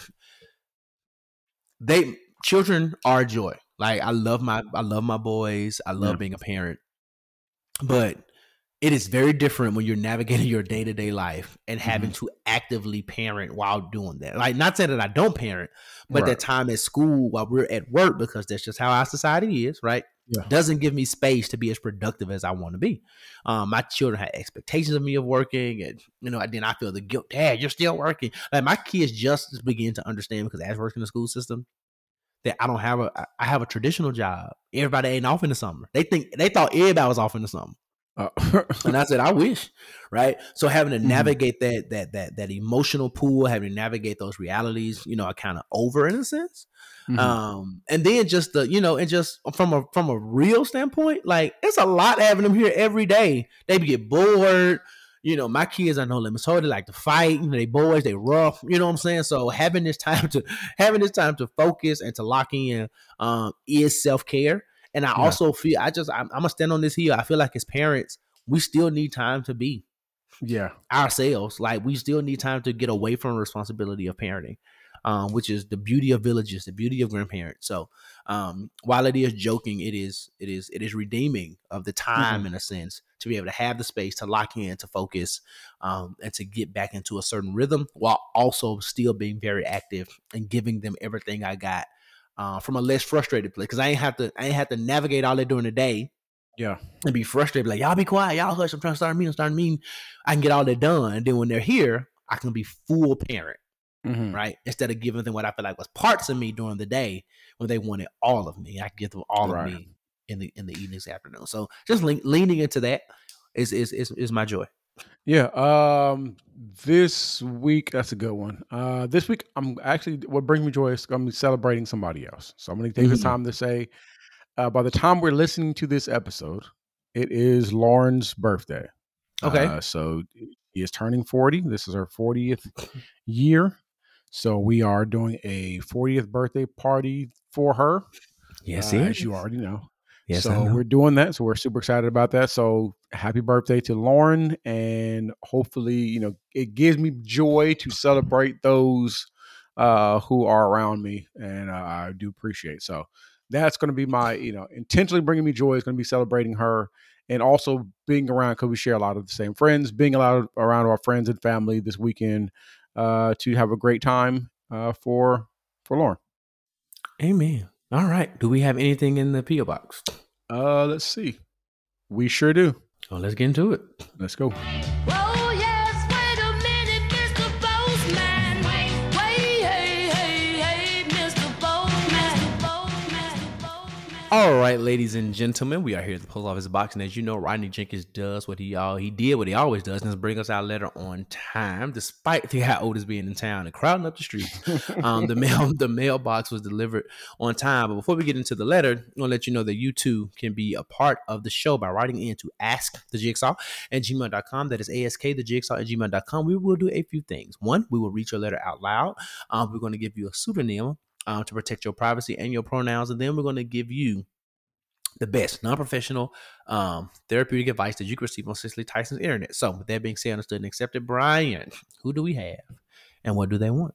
Pronouns, he, him. Let's just go Tyrone Jenkins. Tyrone Jenkins. All right. Strong black name. Strong. Tyrone says, hey, brothers, I'm going to keep this short and sweet.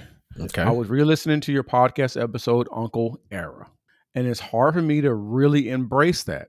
I feel like the older I get, the less I've sped into place, purpose, and passion. Let me read that again. I feel like the older I get, the less I've sped into purpose and passion. How do you stay motivated when things haven't happened on your time frame?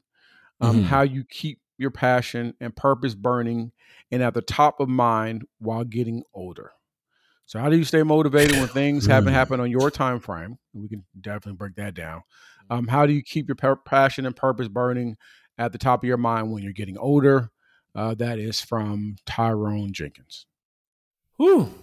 You want to go first? That's loaded. Yeah, it is. It is. Well, first, thank you for listening, re-listening to the episode because it means you listen to it multiple times, which is great. Thank you. And purpose and passion is interesting, man, because somebody said recently your purpose is something that affects somebody when you're doing it. So you may not get the value out of it, but it does affect somebody else when you're doing it. But the word I kind of want to break it is your time frame, because oftentimes we create our own time frames for certain things. We said by the time I get this age, I'm gonna do this. I'm gonna get this age, I'm gonna do that. And oftentimes, like, life doesn't turn out like that. Like, it really doesn't. And I would say I'm 38. There's no way I would wanted to have a 3-year-old at 38. No way. You know what I'm saying? Like, I got married at 24. I was thinking about like 27 kid. You know what I'm saying? Like, I would at this point in my mind, my time frame, me and Josh's kids would have been the same age. Right. I got a 3-year-old, right? Didn't happen in my time. I went to college late in life. Didn't happen in my time, right? I worked at the same organization for like 16 going on 17 years. In my mind, I probably would have done something different. But now I'm at a place and God has gave me a great chance and opportunity to make a tremendous amount of cash, but also do something that really, speaks to what I like to do. So I think the toughest thing and the advice I would say is get rid of that time frame. Right? Get rid of what you think should happen within this time frame. Don't get rid of your purpose and your passion, right? But don't confine yourself to, if it doesn't happen during this time, then I'm going to get frustrated. I'm going to get upset, because even though I wanted to have kids earlier, in hindsight, I probably wouldn't be able to do the things I want to do now, right? In terms of the schooling, the education, the lifestyle I have now, I appreciate, so some things really just, I've been doing a lot of scriptures today. All things work together for the good of them that love God and are called according to his purpose. Like, things are going to work when they work. You know what I'm saying? And you're going to look back and you're going to be like, and I don't know if you are a faithful person or not, but you're going to be like, look back if you are and say, man, God, thank you. Because I never would have imagined me doing this at this time, at this space, in this place in my life. But it's just, I'm going to trust you. Then it's going to happen. And the second one is, how do you keep the passion burning at the top of your mind while getting older? If it's in you, it's in you, right? If it's in you, it's in you. We say it all the time. If Kappa's in your heart, it's not going to leave you. You know what I'm saying? It's there. My God. We know some older brothers, right? And they never gave up hope. I mean, I couldn't see myself doing what they did at the age that they did it. Listen, I got line brothers in their 50s. Me too. So, and it never left their heart. All things are possible. So if it's really your passion and really your purpose, it's going to remain there. It should remain there until God works it out within his time, because his time, his ways are better than our ways. So you, Josh? I really have nothing to add to that. The only thing I will say is that I was listening to another podcast and they was talking about, I forget what they were talking about, but they said something along the lines of, oftentimes we operate on our deadline when God has a timeline. Ooh, that's good. Ain't that good? That's real good. So I just want you to consider that, because to Brian's point, I said in my head I wanted to be pastoring by 30. Full pastor, living that life. Imagine that. I'm almost 34 and don't even have a things may be changing soon, but don't even have a real position in the church, right? So let alone just found what I consider to be a solid church currently. So let alone be fully in Memphis. That was my, because I was like, I don't want to be no old pastor. I don't want to do that. Right? And even just the context of thinking like 30 was like creeping up against age, and at 34, almost, feeling the most in shape that I feel, all these different types of things. So anyway, I agree with Brian in the sense that my perspective of time and place and deadline was completely off. Right. And understanding that if I had done that, I wouldn't be in this media space. I wouldn't be doing this DEI work, all this stuff that I think really can be ministry. Right. I've been in space where people ask me, what church you go to? You a pastor? You did this, you do that? Yep. And they talked about God one time, right? Because as Brian said, if it's in you, it's in you. The light's going to shine, right? Yeah. So I think that's one way to keep your passion and purpose burning and at the top of mind. The other thing is that don't get too, the only other thing I would add is that don't get too commonplace with it, right? Yeah. I think sometimes we love certain things, we do something that becomes routine.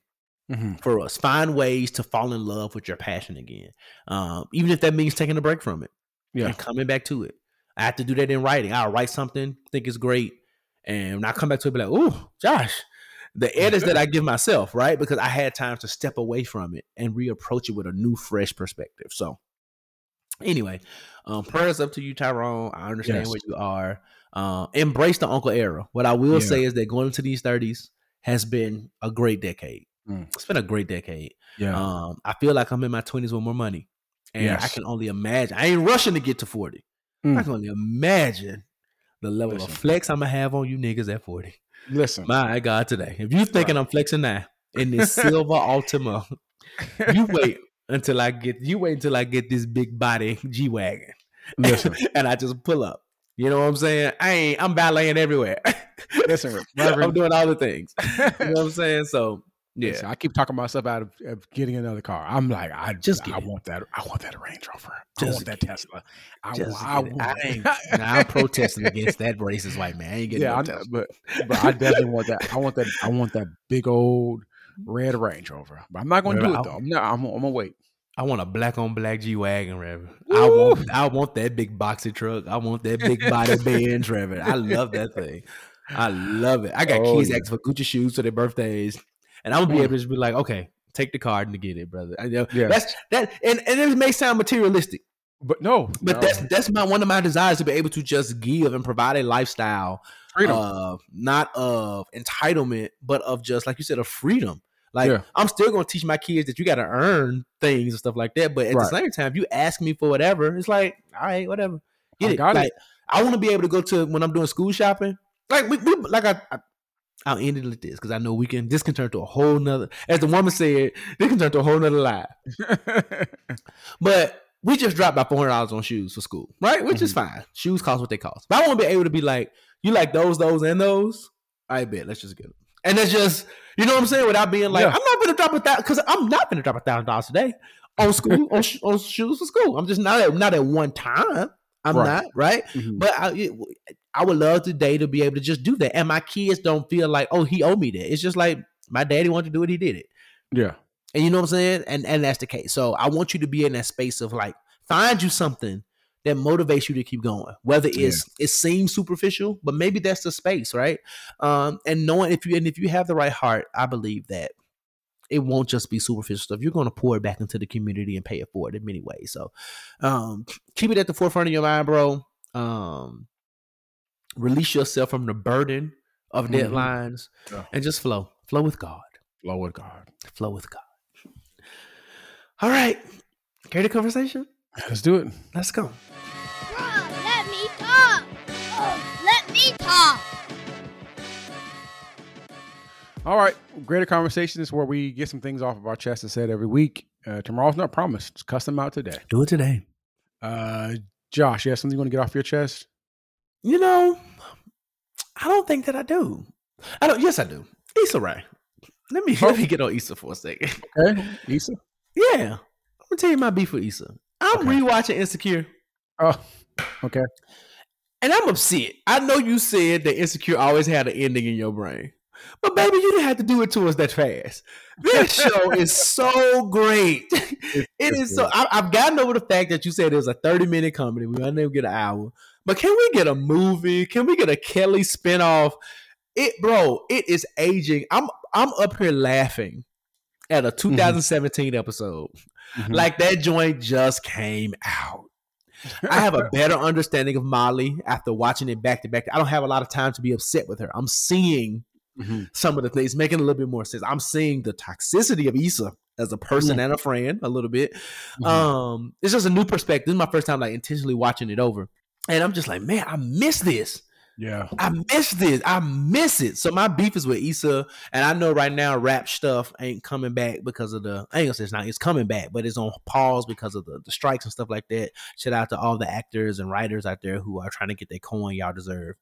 But man, we ain't got nothing from you right now. And you're such an amazing creative. Yeah. And, you know, and thank God that we got Max and Netflix now that's showing Insecure. But my God, I am upset that we don't have it.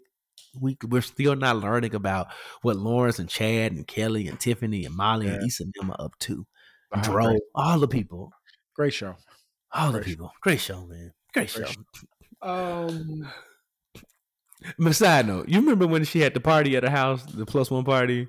Her brother Maul said, "Hey, Tiffany, look at you, and look at you in your coat."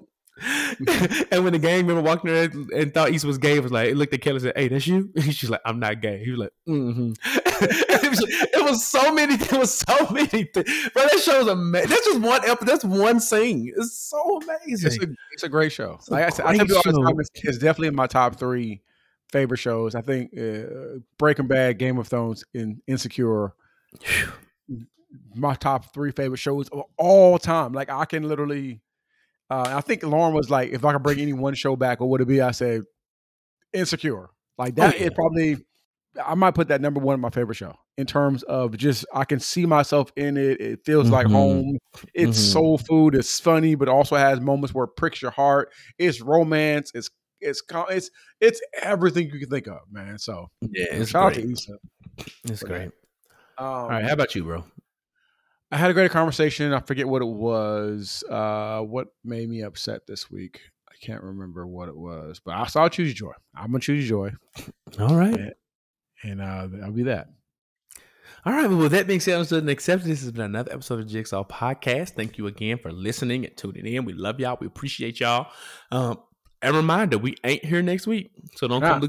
We dropped the bonus episode yesterday from That Chick Angel. Our conversation with That Chick Angel. So you got 2 this week. Well, yesterday. Well, it'll have been Tuesday if you listen to this when it drops. So we dropped the bonus episode Tuesday. We got this episode now.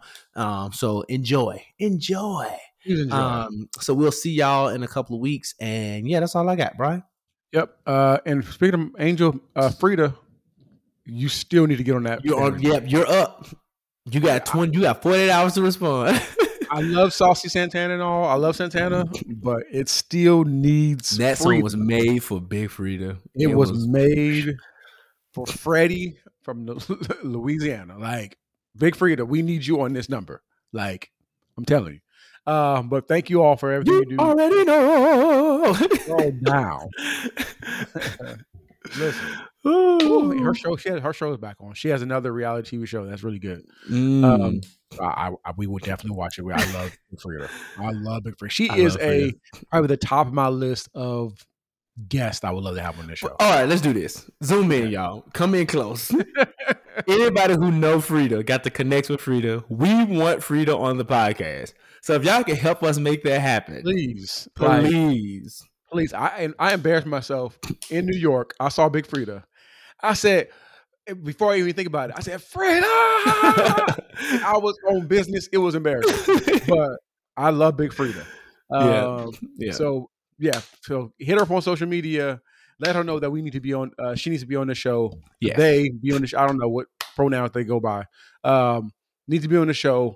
Continue to follow us on social media. I am Josh Rogers. I am Brian here, the Jigsaw Podcast. Yes. Please rate us, subscribe, share, like, 5 stars, nothing at all. And, ask the Jigsaw if you want to send anything in to us.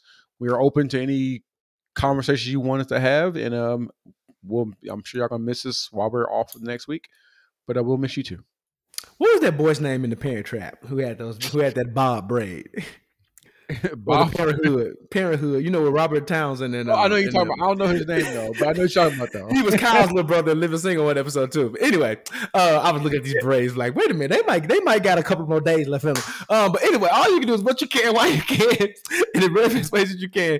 But all you're doing, saints and friends, blacks and non-blacks, please don't get caught with your work undone. See y'all in a couple of weeks. Peace. Love y'all.